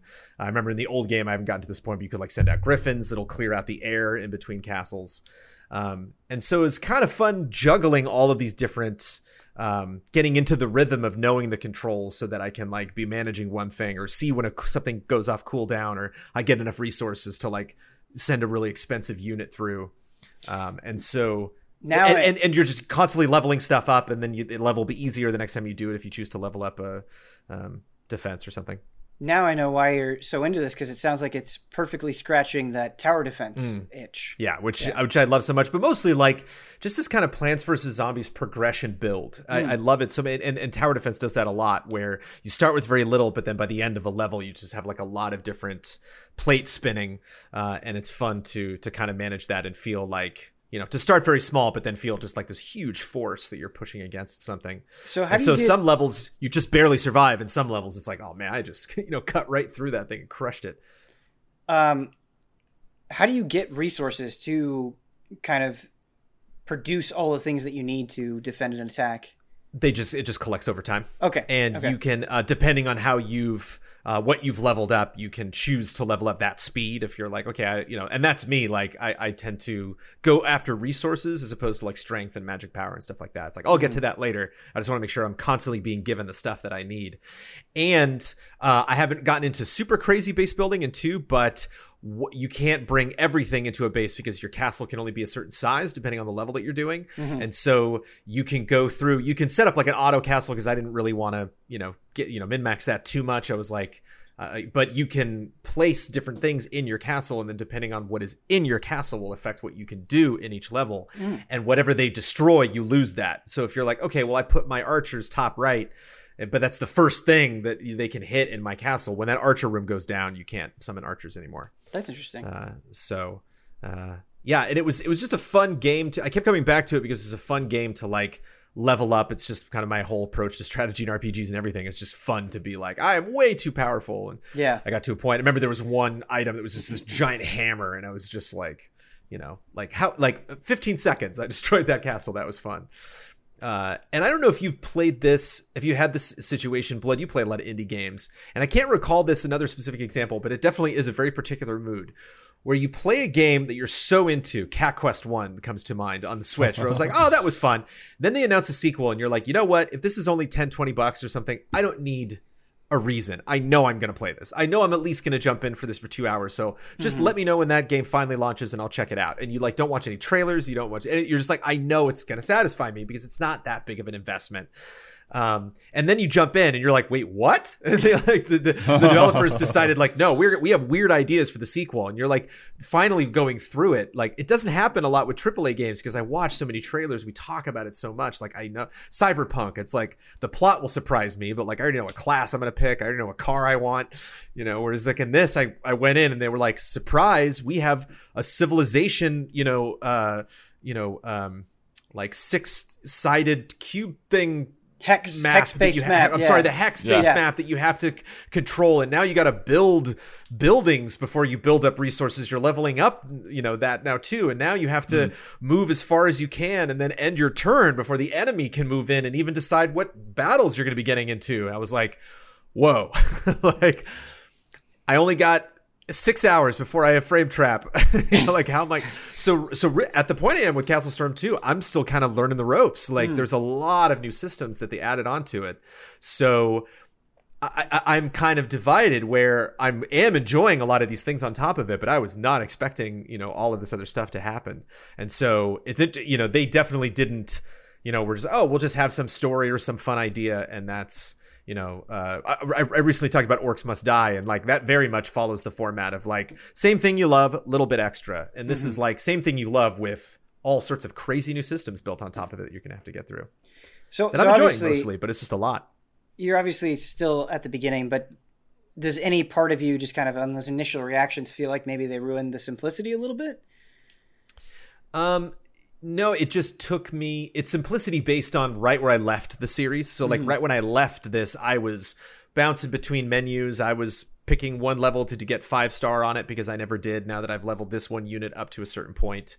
Whereas at the point I am now with Castle Storm 2, like I'm actually kind of into the story, figuring out what they're doing with some of these characters and like vaguely remembering like, oh yeah, there was that tribal gal. I wonder if she's coming back, or like, I wonder if I unlock her.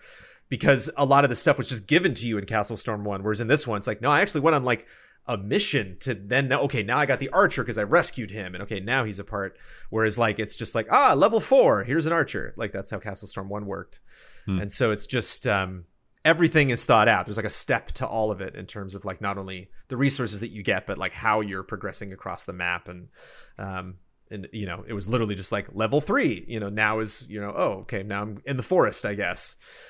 So it's interesting to play something that I didn't necessarily think it wasn't broke, so it didn't need fixing, but it's interesting to see the team, you know, be like, this is a series that we thought was capable of more. There were more systems that we wanted to add to it, as opposed to just like different units, different backgrounds. You know, when I initially saw it, there's like a zombie vibe that kind of runs through, like a necromancy vibe that kind of sparks the plot, which is fun to have in October. Necromancy is so cool. Yeah. It's so hot right now. But I thought, so when I initially saw the trailer, just kind of piecing it together in my head, I'm like, oh, I bet you're like the bad guys this time. You know, I bet that's the spin. It's like, it's the same old setup that you love. It's just the units change. Now you're playing as all the things you were fighting before. Whereas it's like, no, this is a whole new crazy thing. Even just the logo has like bat wings on it. So I was like, oh, this will have jolly, you know, Halloween vibes. With a big weakness that I have, Brandon, with strategy games is I really get into my own head. And I tend to like start strategy games over repeatedly, where I'm like, oh no, wait, now that I know this, why would I ever do that? And like, I just am very punishing with myself. Cause as you're learning the game, right, you're going to make really dumb mistakes. Yeah. How do you feel like it has accommodated the learning process? Cause it sounds like you have to like, you're expanding across this map, and so you have to place things. And so have you run into that situation yet where you place something and you're like, oh no, that was a terrible spot to put that there?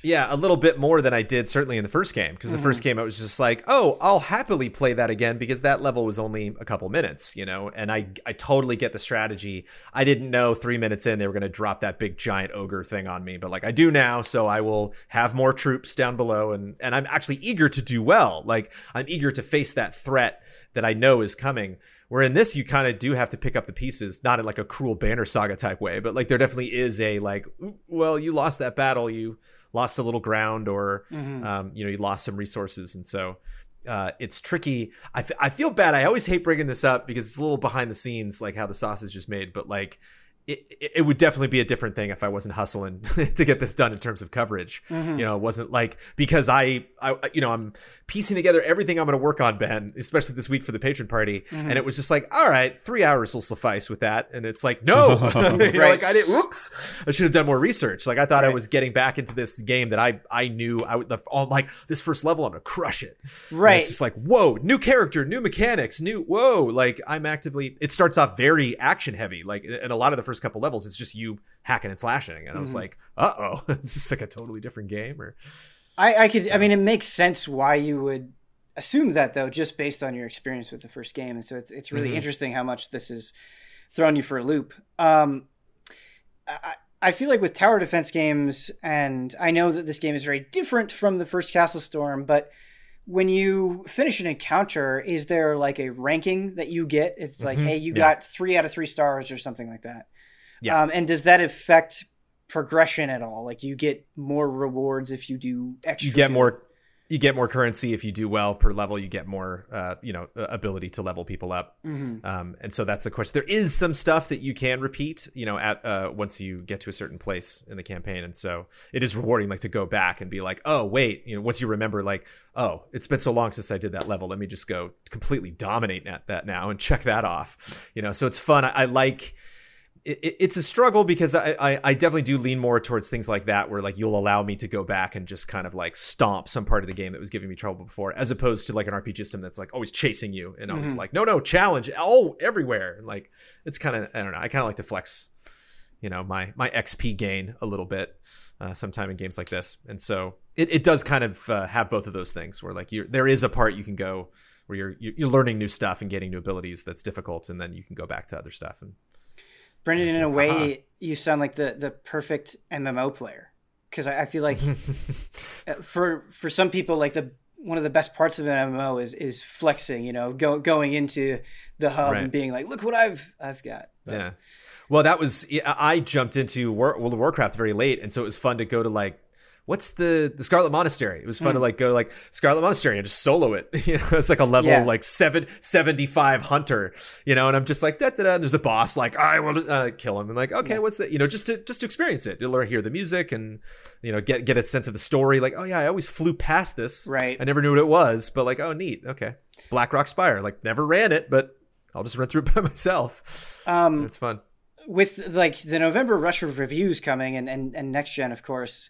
And with Castle Storm 2 being so different, is this something that you see yourself returning to, or you just don't have time for, or it's like too complex to really keep up with, or it's got a shot. Okay. I think this I could see this as something. It depends, because I'm just anticipating that like next gen lull will be in February. It'd be like next gen, it's like we got this rush, and then it's like, whoa, where'd all the games go? And like it'll kick back up before summer. Like March and April are going to be massive. But so yeah, it's just because it's so easy to look at it from a completionist perspective, to see that like 5-star, 5-star, 5-star, 5-star, 4-star. And it's like, like there's something in your brain. You're just like, I got to check that off, even if I don't, Well, yeah, it's the kind of thing with Disc Room too. Like I was saying, when you look at that map and you're like, all these boxes are yellow. Why is that one white? Yeah.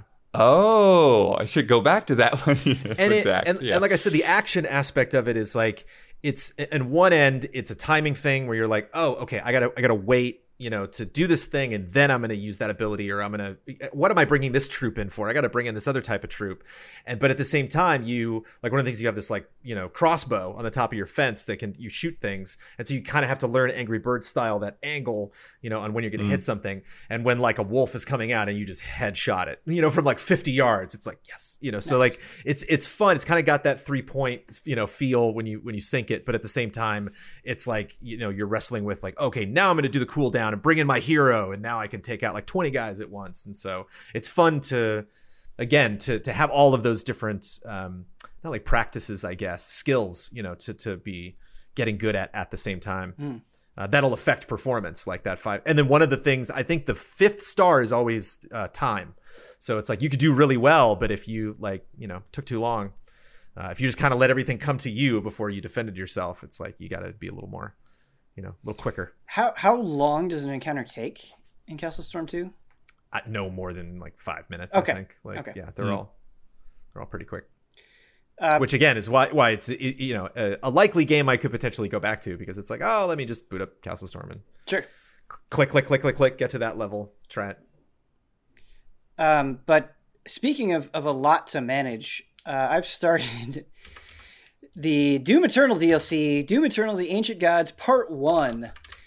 And I feel like pretty much after, maybe not every fight, but after many of the fights, I'm like, I need a break. That was insane. And I'm sure part of that is because I've been off the Doom Eternal horse for a little bit now. But I also just think it is just so incredibly intense. And it's funny because you start the DLC and you see like a couple of fodder enemies and you're like, oh, okay, they're going to ease me in. And then just all of a sudden, like the monster walls are closing in, and before you know it, they just don't stop. And like every room you go into, it is like, okay, big encounter, waves of enemies. And it has just been relentless. But I think what I'm admiring so much about the Ancient Gods is, even though they're turning up the knob, it's not like, oh, I don't want to play this, or oh, this is frustrating, or oh, they've ruined it. Like, one, I think it speaks to how well designed Doom Eternal was from the get-go, where there's just so much strategy that you have to apply with a bunch of split-second decisions. And it's like, okay, oh, I see that enemy. They need to be dismantled this way with this weapon and this attachment. Or like, oh, okay, I'm going to freeze them and jump over here. And just like how much you have to know your weapons, how much you have to know the enemies, how much you have to know each and every arena that you're in, and how quickly you have to learn all of it, because it can change. Like, all of those things are constantly changing, and it's just incredibly satisfying to master. And what I've loved about the Ancient Gods is I feel like there's so much thought put into these encounters. And I think even if you go back to classic Doom, right? You think of old school Doom, there are definitely like doors that you would open and it'd just be like, haha, here's a ton of enemies. Well, it can kind of look like that at a glance here. I feel like how they're layering enemies and how they're ramping up the challenge and where they're putting you in, like, it's so careful, where you have to learn it, and it's brutal, but there's kind of you can see the construction that went into it. It doesn't feel all thrown together, which is really cool. And I've only done the first level so far of the DLC, but already I feel like I've encountered so much, and it's felt like a pretty expansive level, and I just don't know if that's because the difficulty is so high that like things are taking longer. But man, it really takes you on a journey. You're like kind of on like this like oil rig looking structure in the middle of the ocean, and there's one moment where you're looking out in the sea and you see like all of these destroyed boats, and you're like, oh, that's like a little bit of a different vibe than what I feel like you normally get from Doom, which is cool, despite the fact that it's, you know, very like sci-fi and industrial for a lot of it, but that one element with the boats felt a little bit different.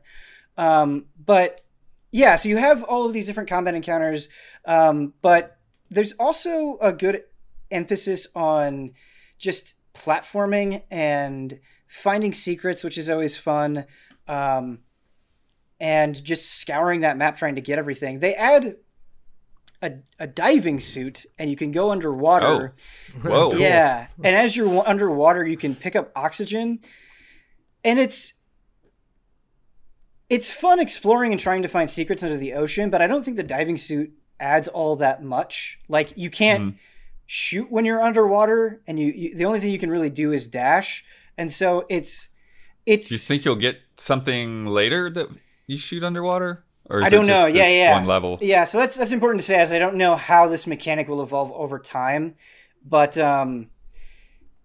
like with the platforming, and in this DLC, there are moments where you're like, okay, how do I get up there? And you like really need to try to figure it out. Whereas this, it's kind of like, okay, I open this thing, I go here. It's just a little bit more straightforward, I think is what I'm trying to say. And oxygen is kind of placed at points that I so far, right, still early on, haven't felt like, oh man, there's a lot of pressure, or oh, I'm going to run out, or oh, I really need to manage this properly. That hasn't really come into play. And so it's a mechanic that I'm just like, it's not that great. But again, it just I say that, and it feels like such a small part that it's not a huge criticism. I think when the meat and potatoes of what you're here for in a Doom game is so good, and kind of like with Doom Eternal, where they do have platforming, they don't have so much platforming that it takes away from why you're there, which is to shoot things.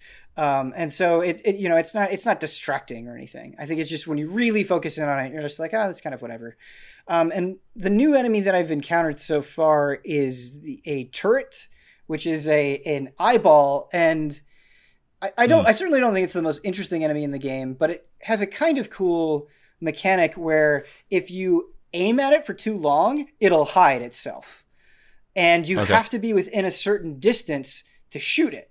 And so you have to kind of manage that appropriately, where it's like, okay, I have to get in there and I have to shoot it really quick. And so you feel a little bit of that tension of like, oh, I gotta get it before it goes away.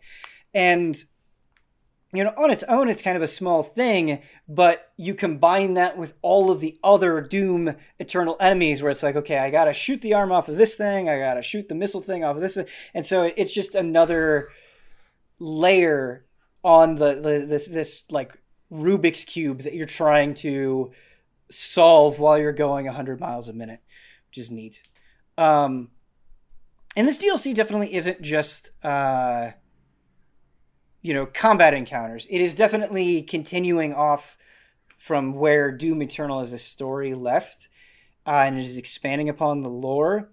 What I am thinking to myself as I am reading these notes that I'm collecting in the Doom Eternal DLC is like, wow, this story is really convoluted. And I think on some level it's kind of fun just to see how ridiculous it's getting. But there's also a part of you that's like, I don't know if this needs to be this convoluted. Like, what are we trying to accomplish here? So that's definitely coming into play as well, though. But yeah, it's brutal, and I feel like I'm going through it slowly, but I'm loving the hell out of it. And I think it's doing something that I love that DLC does, where it's like, oh, right, this is why I reviewed this game so highly. This is why I love this so much. Right.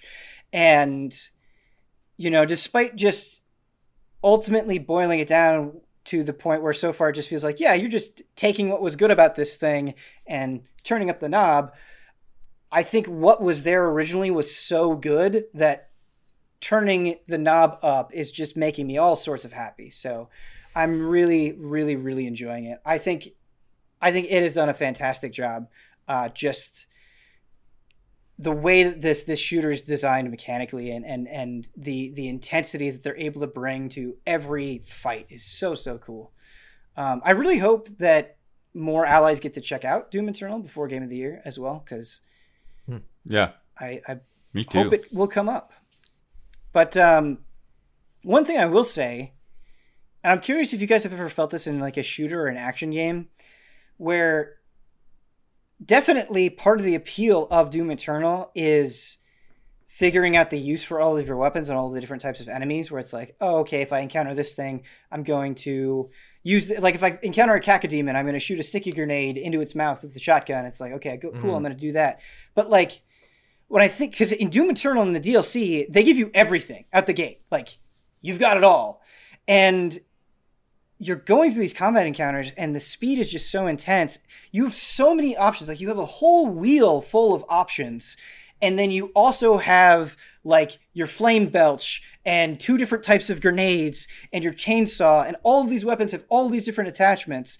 And it's like, on one hand, it's neat, it's all there, but on the other, I'm kind of thinking to myself, like, maybe we don't need this many tools. Like, it's hard to imagine, like, effectively using absolutely everything in your toolkit, because, like, it's just so much for your brain to process. And I wonder if there'd be any benefit by just trimming some of it down, I guess. Right.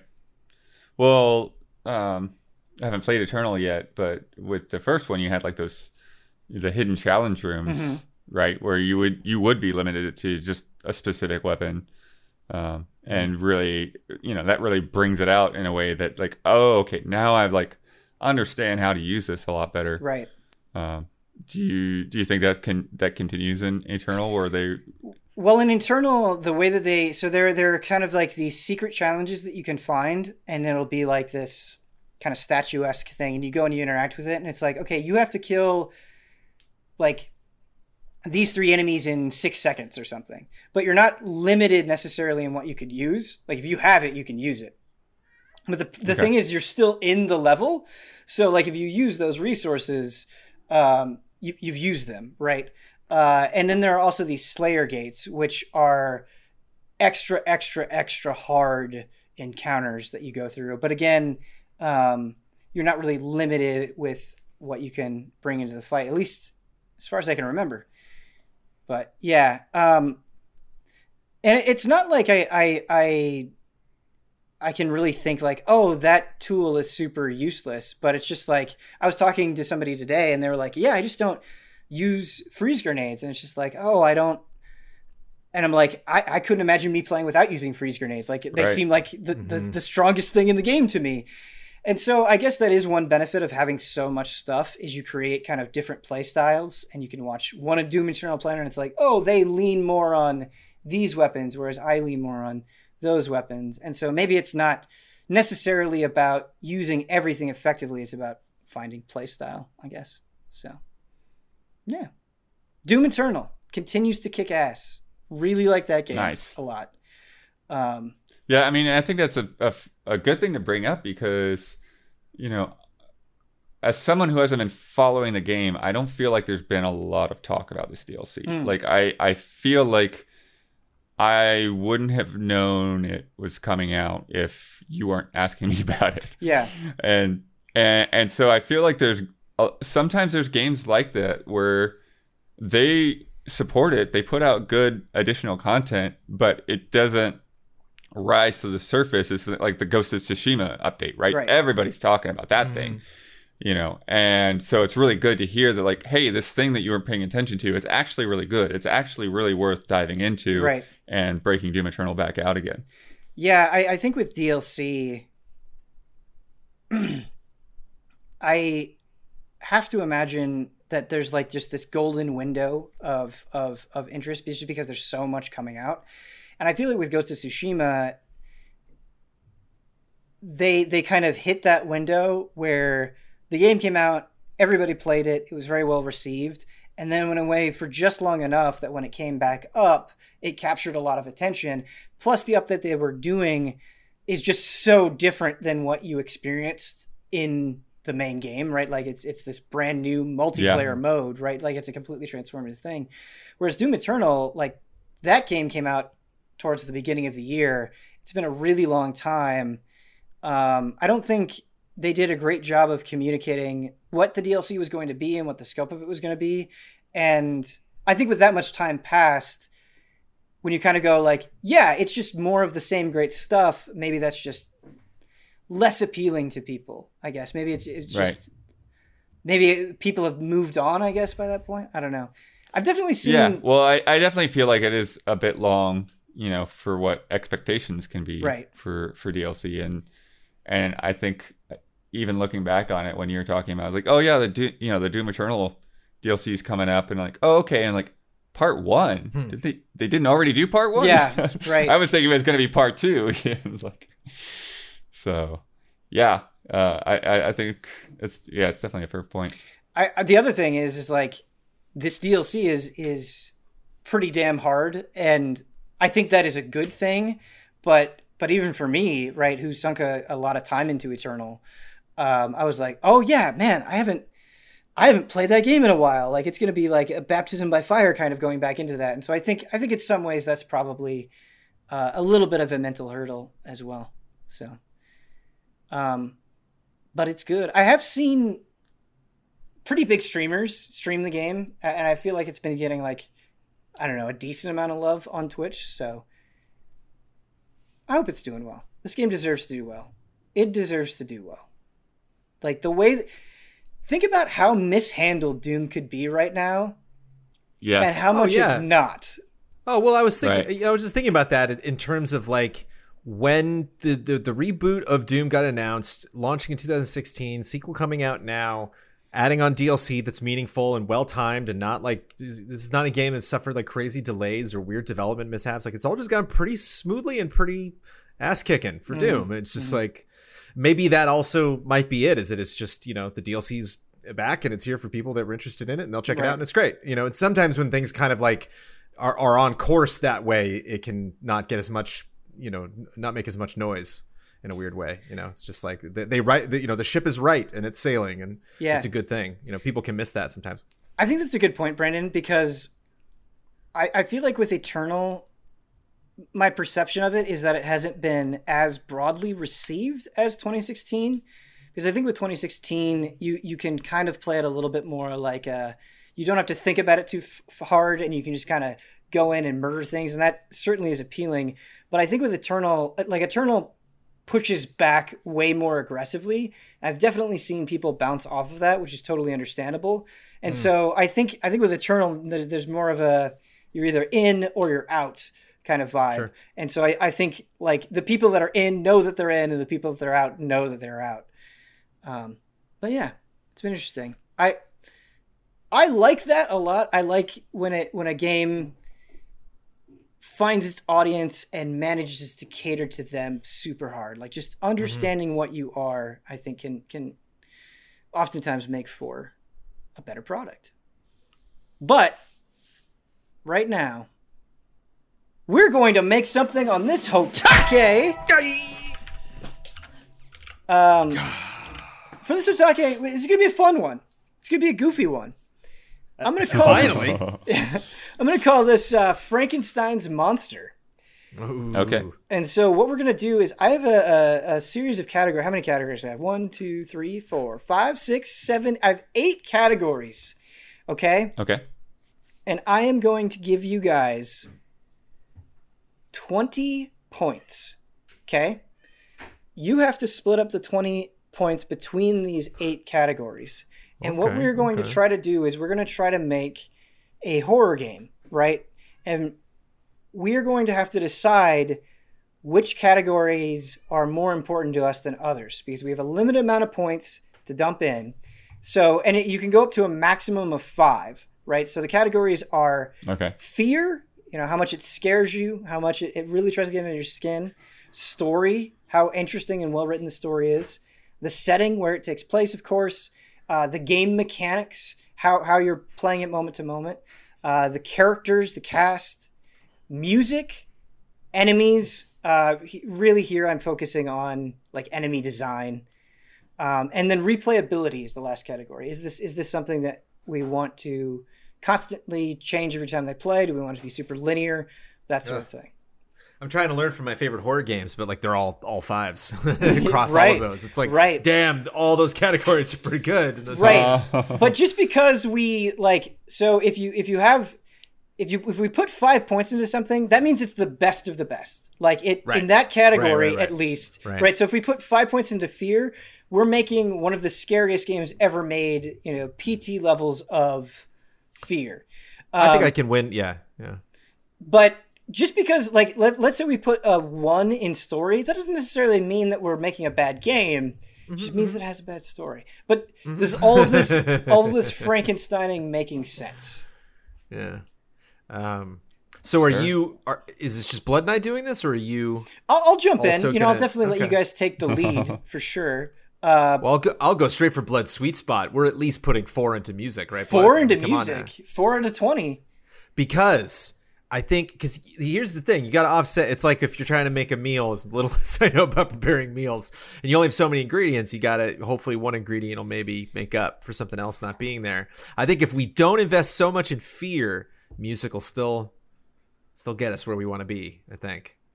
I don't know. Yeah. So I'm trying to think where we can cut corners. If we put 4 into music, that means we'll have great music, and when people write their reviews of our game, they'll definitely note it and they'll be like, "Yeah, I really enjoyed this." But it won't be the best of the best. It won't be Silent Hill. It'll be like one step below that. Right. I don't know. This shouts new IP to me, so I'm okay coming out of the gate. Right. You know, okay. With some memorable stuff. Because that's the other thing too. If you could, if you know you got to cut corners, you can at least get that review where somebody's like, it's a good start. I can see what they're going for. This might be the type of developer given some more points. Okay, I like could that. Really pull something out next time. Cutting us some first time slack. Mechanics is one where I'm maybe wondering if we can limit a little bit. Mechanics is probably one that I would dump 4 or 5 into.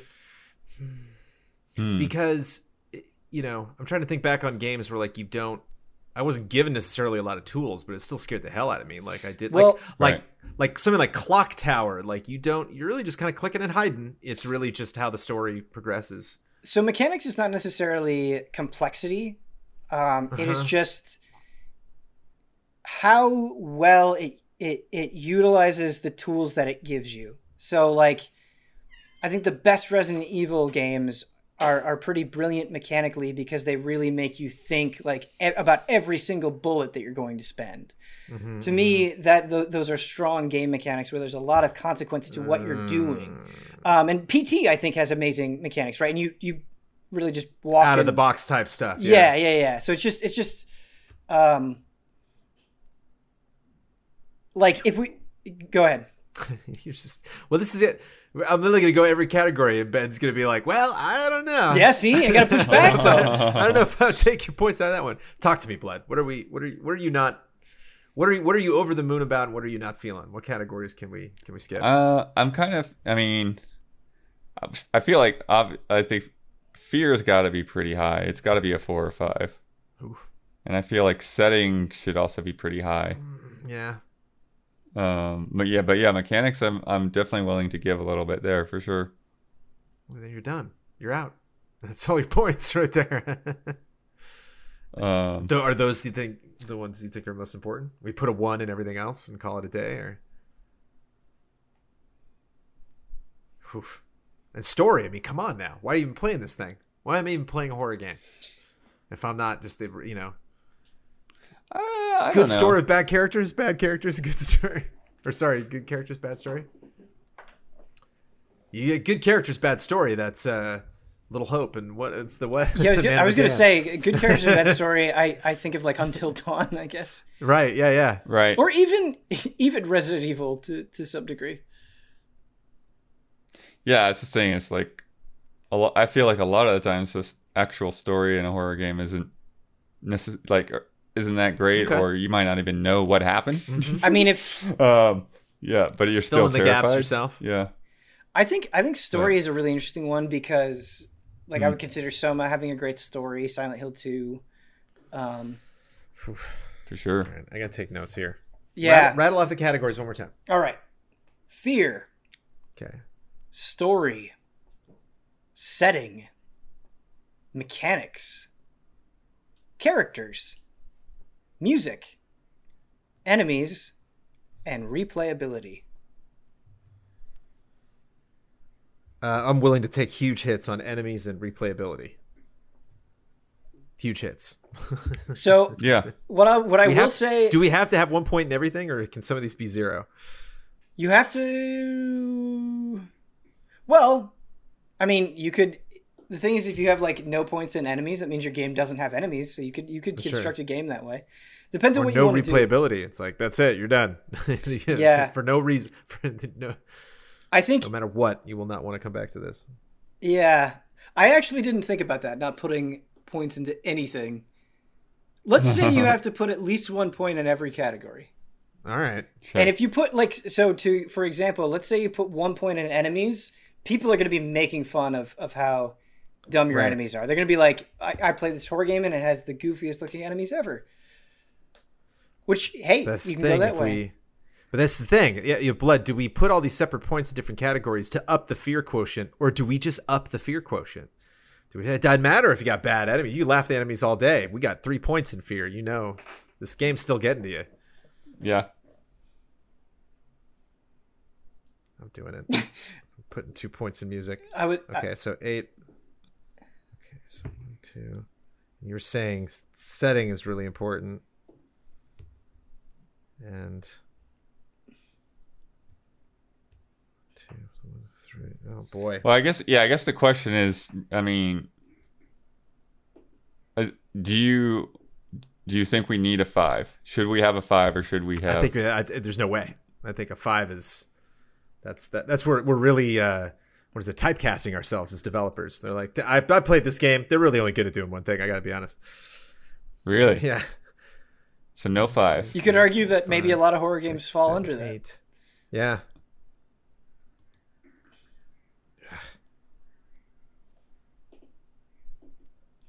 I do think you could, if you're struggling, I definitely think you could start with replayability. Yeah, well, Brandon, did you already say you're doing a 1 on each of those? So replayability and enemies, you're still batting it around. That's kind of what I'm thinking, yeah. So replayability and enemies at 1? Yeah. Yep. Okay. All right, this will be good. So you've got 2 points. Okay. One I think I got my list. Okay. Let's see what Blood thinks. Okay, let's see what you get. Fear 4. Okay. Right? Yep. Let's ratchet that up. Story 2. Sure. Better than 1. It's serviceable. It's there. It gets the job done. Yeah. Setting 4. Okay. Right? So the fear and setting are kicking. Mechanics 2. Ben convinced me to at least put 1 in mechanics. So it gets the job done. It gets the job done. It works. It works. You're picking up items. It's all, it's not, if it ain't broke, don't fix it. 2, again, for characters. It's like, kind of. We could maybe take 1 point out of story and put it into characters if we want. Music 4. So again, like nice. The fear, the setting, and the music, like these are the 3 things by the end of that. And then enemies and replayability, yeah, they're not going to spook you, and you're playing this game once. Sorry. All right, so hold on. Let me double check. You only got time to play games once anyway, let's be honest. Let me double check that the math is right. So 6, 10, 12, 14, 18, 19. Yep. So it checks out. So Blood, do you agree with Fear 4, Story 2, Setting 4, Mechanics 2, Characters 2, Music 4, Enemies 1, and Replayability 1? Do you feel good about that? I know Brandon's going to think this is crazy, but I might shift 1 point. I might take Music to a 3. Because it's still better than average, right? Sure. And do 2 on enemies. Ooh, okay. I actually think that's really smart. Yeah. I think that's a good play. Okay. A little nervous about the story and characters being pretty basic, but whatever. So now, you don't have to go crazy with it, but I want you to try to tell me the game that you're making, which has a fear at 4, so great scares, really gets under people's skin. Maybe not the scariest thing that they've ever played, but they were looking for fears and they got them. Story 2, people don't outright hate it, but they struggle to remember what even happened with the story. They just don't care. They just don't care about it. Setting 4, they love where this takes place. Really cool setting.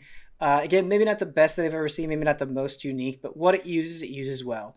Mechanics 2, the game works, doesn't actively get in their way. They're not really about playing it. That's not the most exciting thing to them. It's the setting and how it scares them, not what they're actually doing with a controller or keyboard and mouse. Characters 2, again, like the story, not offensive, but just there, not really interesting. People aren't looking up these people on wikis. Music 3, good music. Couple of tunes got in their head, but a lot of other music just kind of blended together.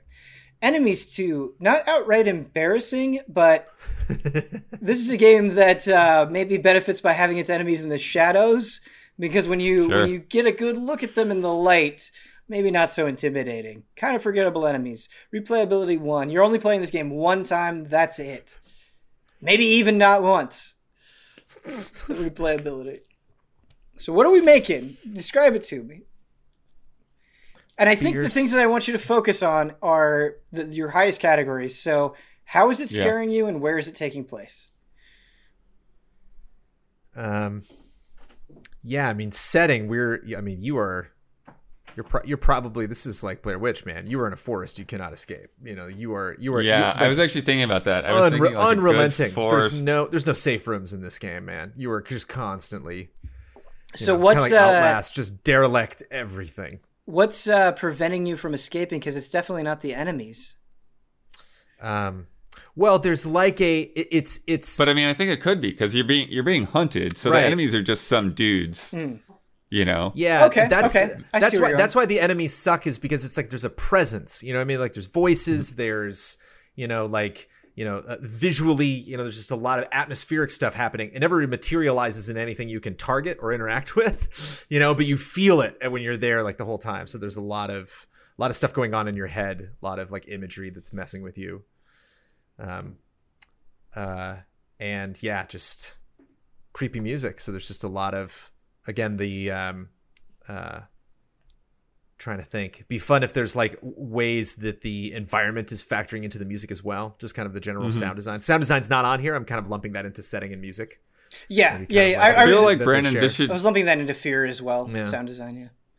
I feel like this should be like on a mountain, right? And so because when you have like these steep slopes and things, you can be getting chased, and then you come up to like a waterfall, and like, do I jump? Yeah. Do I let them catch up to me? And similarly, like there can be places where you think you're on solid footing and you just scramble and you just get knocked down a few hundred feet or something, and yes, blood. You can have caves. You can come across like a bear or a wolf or something that's comes out of nowhere, and I also think a very basic looking bear, but still, yes. Yeah, but I also think that like there'd be a good situation to have traps. I think traps would be a really fun element to mess with your mind. To like you think that you're gonna get some resources, and you stick your hand in there, and your hand gets stuck, and like now what do I do? And something's knows that you got caught in that trap, and you've got a limited time to figure out how to get yourself free and get out of there before you get hunted down. Blood, I really like the direction that you're taking this game. You mentioned so bears and wolves and cliffs and traps, all good elements, but you also mentioned there being like humans that were maybe residing on this mountain, right? Like some sort of threat from some sort of group. What kind of group are we talking about here? Are we talking about like escaped murderers or a cult or... Well, here's the thing, Ben. Our story and our characters both suck. Right. So there's just some guys with beards, and you just don't know. Okay, fair you point. You really have no fair idea point. who these guys are. Yeah. And do you just never find out? Really? Yeah, locals. Okay. Locals. That's the best you get. You get some stories that kind of talk about some vague thing, like somebody got killed over here or whatever, but then it never really connects to anything. What is the Metacritic average for this game?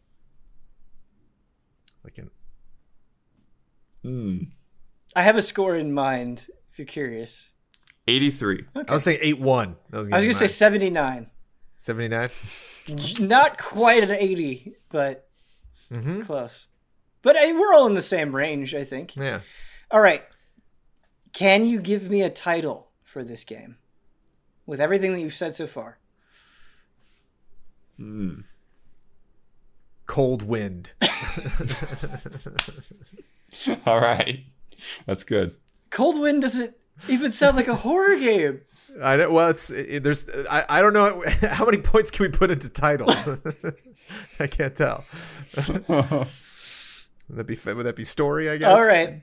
I guess we'll go with Cold Wind. Cold Wind. Or well, we're okay. So we have a bad story. Doesn't mean you have a bad title, though. And we're on a mountain. Oh, okay. We got No. Maybe 5 this one I'm giving you for free. Something that doesn't make sense. I don't know. I was like thinking like Shiver Me Timbers would be like really stupid title. Yeah. I think if you go with Shiver Me Timbers, that Metacritic score is plummeting. Like, it's not the 80s. It's Shiver Me Timbers. Like, go ahead. Has there been a game called like Shiver or like The Shiver? I'm sure there has. Yeah. Well, I'm sure there has. Too. But it's better than Cold Wind. Yeah. I don't know if I'm satisfied with that title. We can go with Cold Wind / Shiver. Yeah. This is subtitle. Cold Wind Shiver. Cold Wind. Have you played Cold Wind Shiver? Have you played Cold Wind Shiver? Are we ready for some emails? Yeah. That was fun. Thank you for indulging my dumb little game. That was not my least favorite soundtrack of the year. Yeah, exactly. Yeah, I thought so too. It was okay. Excited to see their next game. Let's just keep the games rolling. We've got a game coming in from Samuel. Frame Trap Game Submission, Smash Hits. Hello, allies. Playing as Steve in Super Smash Bros. This month has been an almost surreal experience for me, even though I don't have a particular attachment to Minecraft. It really hit home how special this crossover is as a celebration of gaming, but also got me thinking about how Smash itself has become such a juggernaut in its own right, with Ultimate selling 19.99 million units, making it much bigger than many of the games it represents. The game I put together is called Smash Hits. For each series listed, the allies must say hit if any single game in that series has sold more than Super Smash Bros. Ultimate, and smash if not. So hit and it's any single game in the series, not the series itself, and smash if not. I use the video game sales wiki. Switch game numbers are as of June 2020. I also list the series bestseller with each answer. All right, so The Legend of Zelda, hit or smash? Hit. It could be a trick question, but I would say hit. I'll say hit. Not many. Hit. Yeah, I think Breath of the Wild is the one that. Correct. Blood is correct. Breath of the Wild, 20.2 million units, includes Wii U. There. 3D Super Mario games, hit or smash? Hit for sure. Smash. Ooh. Blood is on a roll. Smash. Super Mario Odyssey is the highest one, 18.1 million. Oh. Wow. This one's a tricky one. Duck Hunt, hit or smash? That is a tricky one. Because it was packed in, wasn't it? Yeah, I'll go hit. Sure, I'll say hit. That's a hit. You're both right. Duck Hunt NES, 28.3 million. Sonic, hit or smash? Any single Sonic game sold more than Smash. Brand's going smash. I'll say smash. Both wrong. Hit. Sonic the Hedgehog, 24 million. According to this email. Final Fantasy, hit or smash? Oh, hit for sure. Hit. Smash. Final Fantasy 7, 18.2 million. Oh, man. So close. Wow. A lot of these are really close. Yeah. That's pretty good. Donkey Kong. Smash. Okay. Oh, wait. Smash, yeah. Also smash. You're both right. Donkey Kong Country is a smash, 13 million. Okay. He has a bonus round here, which I think adds an interesting twist on this. So now you say hit or smash if the entire series has sold more than Smash Ultimate, and smash if not. Metroid. Smash. Correct. 18.2 million, which is... Wait, are we comparing it only to Ultimate or all of Smash Brothers? All of Metroid to Smash. All of Metroid to Smash Ultimate specifically. Yeah. Got it. Okay. But yes, you're right. It's Smash, which is a shame. 18.2 million. Fire Emblem. Fire Emblem. Smash. I gotta say hit. Smash, 15.1 million. Wow, okay. I don't know if that is just North America or not. Yeah, I don't either. That's why I was thinking, because there's a lot of games that came out before, and it's been rising in popularity. Yeah, it's a tricky one. Fire Emblem Smash, 15.1 million. This one is tricky. So Game & Watch includes Game & Watch hardware. Oh, gosh. I'll say Smash, but I really have no idea. I'll go hit because I love Game & Watch. Hit, 43.4 million, according to this email. 43? Yeah, that's huge. Yeah. That one's weird. Okay. Lots of different Game & Watches. Persona. For sure, that's true. This would definitely depend on international versus US. Smasher, I think. Did you both say Smash? Yeah. Okay. Smash is correct. It's 13 million. Yoshi, Brandon's favorite. Yay! A hit because I love him. This is all get him to bite Yoshi. stuff. So many little spins. Right, it's weird. Hit Yoshi in the back of the head.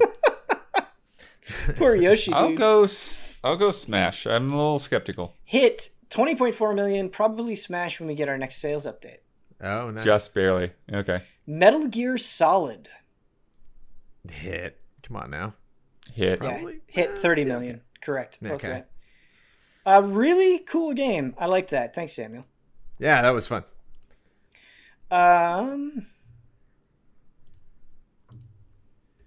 Hold on one second. All right, our next email comes in from James. Hello, Ben and panel. It's not really a secret to those that follow the game industry that modern games will often collect lots of data about player behavior for analysis. This data is then used for charts and such to inform decisions regarding updates to existing games as well as future projects. This practice is most commonly associated with multiplayer games, but with how commonplace it is for people to be connected to the internet even when playing alone, there's a significant number of single-player games that will also be doing it. At the very minimum, heat maps. Yeah, at the very minimum, developers will generally be aware of, achievement trophy percentages. My question to the panel is, do you think knowing this has ever subconsciously or consciously, I guess, had any influence on anything you do in a game? Knowing that even if you're just a single anonymous data point, that you may be looked at to shape decisions made by the developer. It's obviously a minor, subtle thing, but I find it an interesting thing to think about. I'd be really curious what some developer thinks of Damiani's data. Why do you say that? They just said puzzled. just going up against walls and breaking things. Sure. And, yeah. We see. This one guy played snipper also... clips, and the solution was right in front of him, but he just kept... spinning. He kept trying to lift the other character. I love this. I'm definitely... Oh, sorry. Yeah, I love it. Because this is us at preview events too. Like I've had this happen many times in real time where, somebody comes over and like, are you having a problem? And I'm just like, what is this? I don't understand. I'm stuck here. And they're like, oh, well, here's this easy solution you're completely missing because it's the first time you've ever played this game. And I'm like, oh, got it. There's definitely that sort of foreignness that sort of breaks in when you're at a preview event. Yes. You feel definitely. Like you're even when you're doing these at-home previews, there's something about that time limit that like adds the stress to you. And then like, I gotta get through this whole thing, that your brain just starts to miss like just little nuances and little bits of information. It's like there's a thing on the screen telling you to do this. Yeah. You missed it. When I did, it's similar to streaming. Yeah. When I did the Cyberpunk preview, like there was somebody with me the whole time, and so I was like, it's just me and this person, and they're just paying attention to what I'm doing, because like normally at preview events they have to like kind of monitor a group of people, and so you definitely get that feeling creeping in. But when it's just you and one other person, you're like, boy, I hope I don't do anything stupid in this game I haven't played before. Yeah. They're just judging you. They're like, that gun, I guess that's what you did, huh? Yeah. Great. But in terms of like the data collection and the idea that like my movements and interactions are being recorded when I'm just playing a game on my own, like I don't think about it or consider it whatsoever. I'm definitely, I definitely have my own quirks. I'm definitely a slower, thorough person, and sometimes I don't understand. Yeah, I don't understand how my time to complete a game ends up being so much higher than everybody else's. Right. Especially with Huber, with like when he got through The Witcher 3 and like he's like, yeah, I did all the side quests and all the points of interest, and I was under 100 hours, and I'm like, what? How? It's one thing if you tell me you skipped over some things, but when you say you did everything and you still got through it in like a lot less time than him, they're like, what am I doing different? You're very thorough. But yeah. I've cut many a Bloodworth reviews. You're a very thorough player. I would agree with you though, Blood. Like I think in terms of like developers getting data from how I'm playing, it's something that I don't think about until I'm made aware of it, until they're like, if they happen to show that data somehow, but otherwise it fades in the background to me. It's definitely an interesting thing to consider, but not one that is I'm actively thinking about as I'm going through a game if I'm just in my own home. How about you, Brandon? Agreed. I don't. I'm weird. I never want to like influence my opinions on privacy, like on other people's opinions, because that can be obviously a very private matter. But I'm like, it takes a lot for me to get spooked out about those things. Sure. I love when people are looking at you through your webcams. I'm like, well, they're probably pretty bored. I don't know, like I'm recording my webcam right now, like just so much of what we do is public. And like I was saying, so many, there are so many instances where it's like, I hope people are listening. I hope, Crystal Dynamics is listening every time I talk about Avengers, because I have notes, so like I hope somebody out there is copying that stuff. I remember the first time I heard about this, I think it was Half-Life 2 episode 1. that they were talking about like actively charting specifically the out, like the moment people stopped playing. They were like, whoa, and noticing these little hiccups. So they were like, whoa, they are all stopping right here. And like, what is it? What did we put there? That's just such an easy. I like the way you put it, Ben, when you say people bounce off of stuff. I like that idea of all of us. I like this concept of all of us just like bubbles, like going through the creative, metaverse, just kind of like looking for happiness, just like how long can we stick onto something before we're just, tossed to the other side of the court. Yeah, it's funny, and I imagine it's hard for the developers because, like, you look at trophies for things, and it's like, well, a lot of people just don't finish games no matter what, and so, like, I can imagine that you have like different subsets of categories where it's like, okay, what type of player are they? Do they normally finish games? And like that data that you're collecting. And then it's like, well, where do the people struggle that stuck all the way through? And I can imagine it can get like very subcategory-esque as you're you look at ones and zeros aren't really going to tell you a whole lot at the end of the day, because like if you dive into my profile currently on PlayStation, you will see that I have started and not finished Ghost of Tsushima, and that has absolutely nothing to do based on my interests or whether that game is good or not. Like that game is great and I love it, and I'm probably not going to get back to it until late December just because of life, so it's I think that stuff will only tell you too much. It really is when you look at like a million or a billion points of data, then it's like, okay, and then I'm looking at all these little tiny dots being one dot in there, like it's fine. Our last email comes in from Martian. Hey, hi Ben and Allies. I just saw Huber's tweet on the Yakuza / Streets of Rage crossover, and now we know he not only has the power to will remakes and sequels into existence, but also crossover games. After seeing Streets of Kamurocho, I had the idea for a question. Which modern-day game or franchise would you like to see cross over with a 16-bit classic? As an example, my pick would be Bloodborne crossed with Super Castlevania 4. I think it would make for an amazing game. Thanks for everything, and stay positive. But I think I think to stay in the spirit, it would probably be that direction, right? Like you would make a retro version of it, sort of like Yarntown. The Mandalorian Super Star Wars. Nice. 16-bit, like that Star Wars style, but it's the show. You're going through Mandalorian, blown up dudes.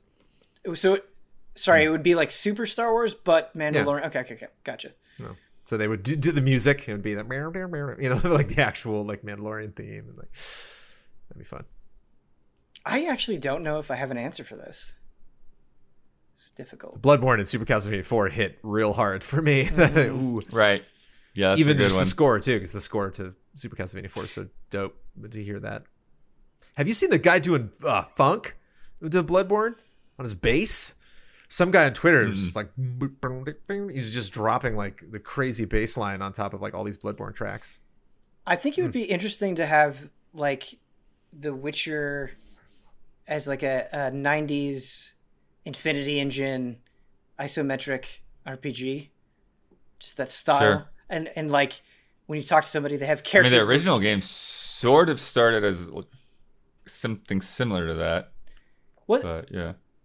But it wasn't like you. Yeah, it wasn't top down. Yeah. It was still 3D. Yeah. But I just mean like in terms of gameplay, it was a little bit more removed in that sense. Okay. So maybe that's not the best pick. Trying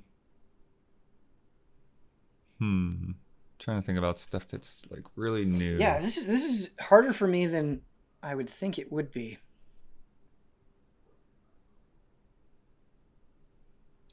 Really like the Lost Vikings. I'm trying to think if anything can 3 characters you can take from popular media or something and merge them with that concept. You mentioned Mandalorian, and I'm just thinking like TV shows that would be cool to do this with. Yeah, I wish I had like a banging answer. Through our reviews to try to find a good one. Yeah. Alien 3 is another great licensed game from Super Nintendo that I enjoy. That I'm like, Blade Runner could fit that aesthetic, and maybe other things. Judge Dredd could be a fun game with the model. Fitting our themes for this month. Luigi's Mansion, Zombies Ate My Neighbors. Ooh. I looked that up when we had our horror stream coming up. I was like, is Zombies Ate My Neighbors on like PC or something weird? Like, can we get it? Is it like on GOG or something? No. Yeah, it's a lot of weird knockoffs. In some ways, like I'm not really that into like its gameplay. Sure, that's its level structure and stuff. But yeah, just again, like having something that kind of puts those two things together, like having a 2D top-down Luigi's Mansion game. I think Zombies like Put My Neighbors cool. clearly put 3 points into enemies, music, and mechanics. And settings. The settings were good too. Fear? No. Story? No. No, yeah, it's definitely not a fear game. Brendan, when you were kind of just listing off stuff, I want a really, really, really good... I know we just got a recent one, but it was multiplayer. I want a really good Predator single-player game. That would be awesome. Yeah. Like a modern one is what I'm saying. One on current hardware. Yeah. All right. I think that's going to do it for Frame Trap. Thank you so much to my panelists, Brandon Jones and Daniel Bloodworth. If you would like to write into Frame Trap, the email address is askeasyallies@gmail.com. One more time, that is askeasyallies@gmail.com. It is also in the description of the YouTube video. Thank you so much for watching. Until next time.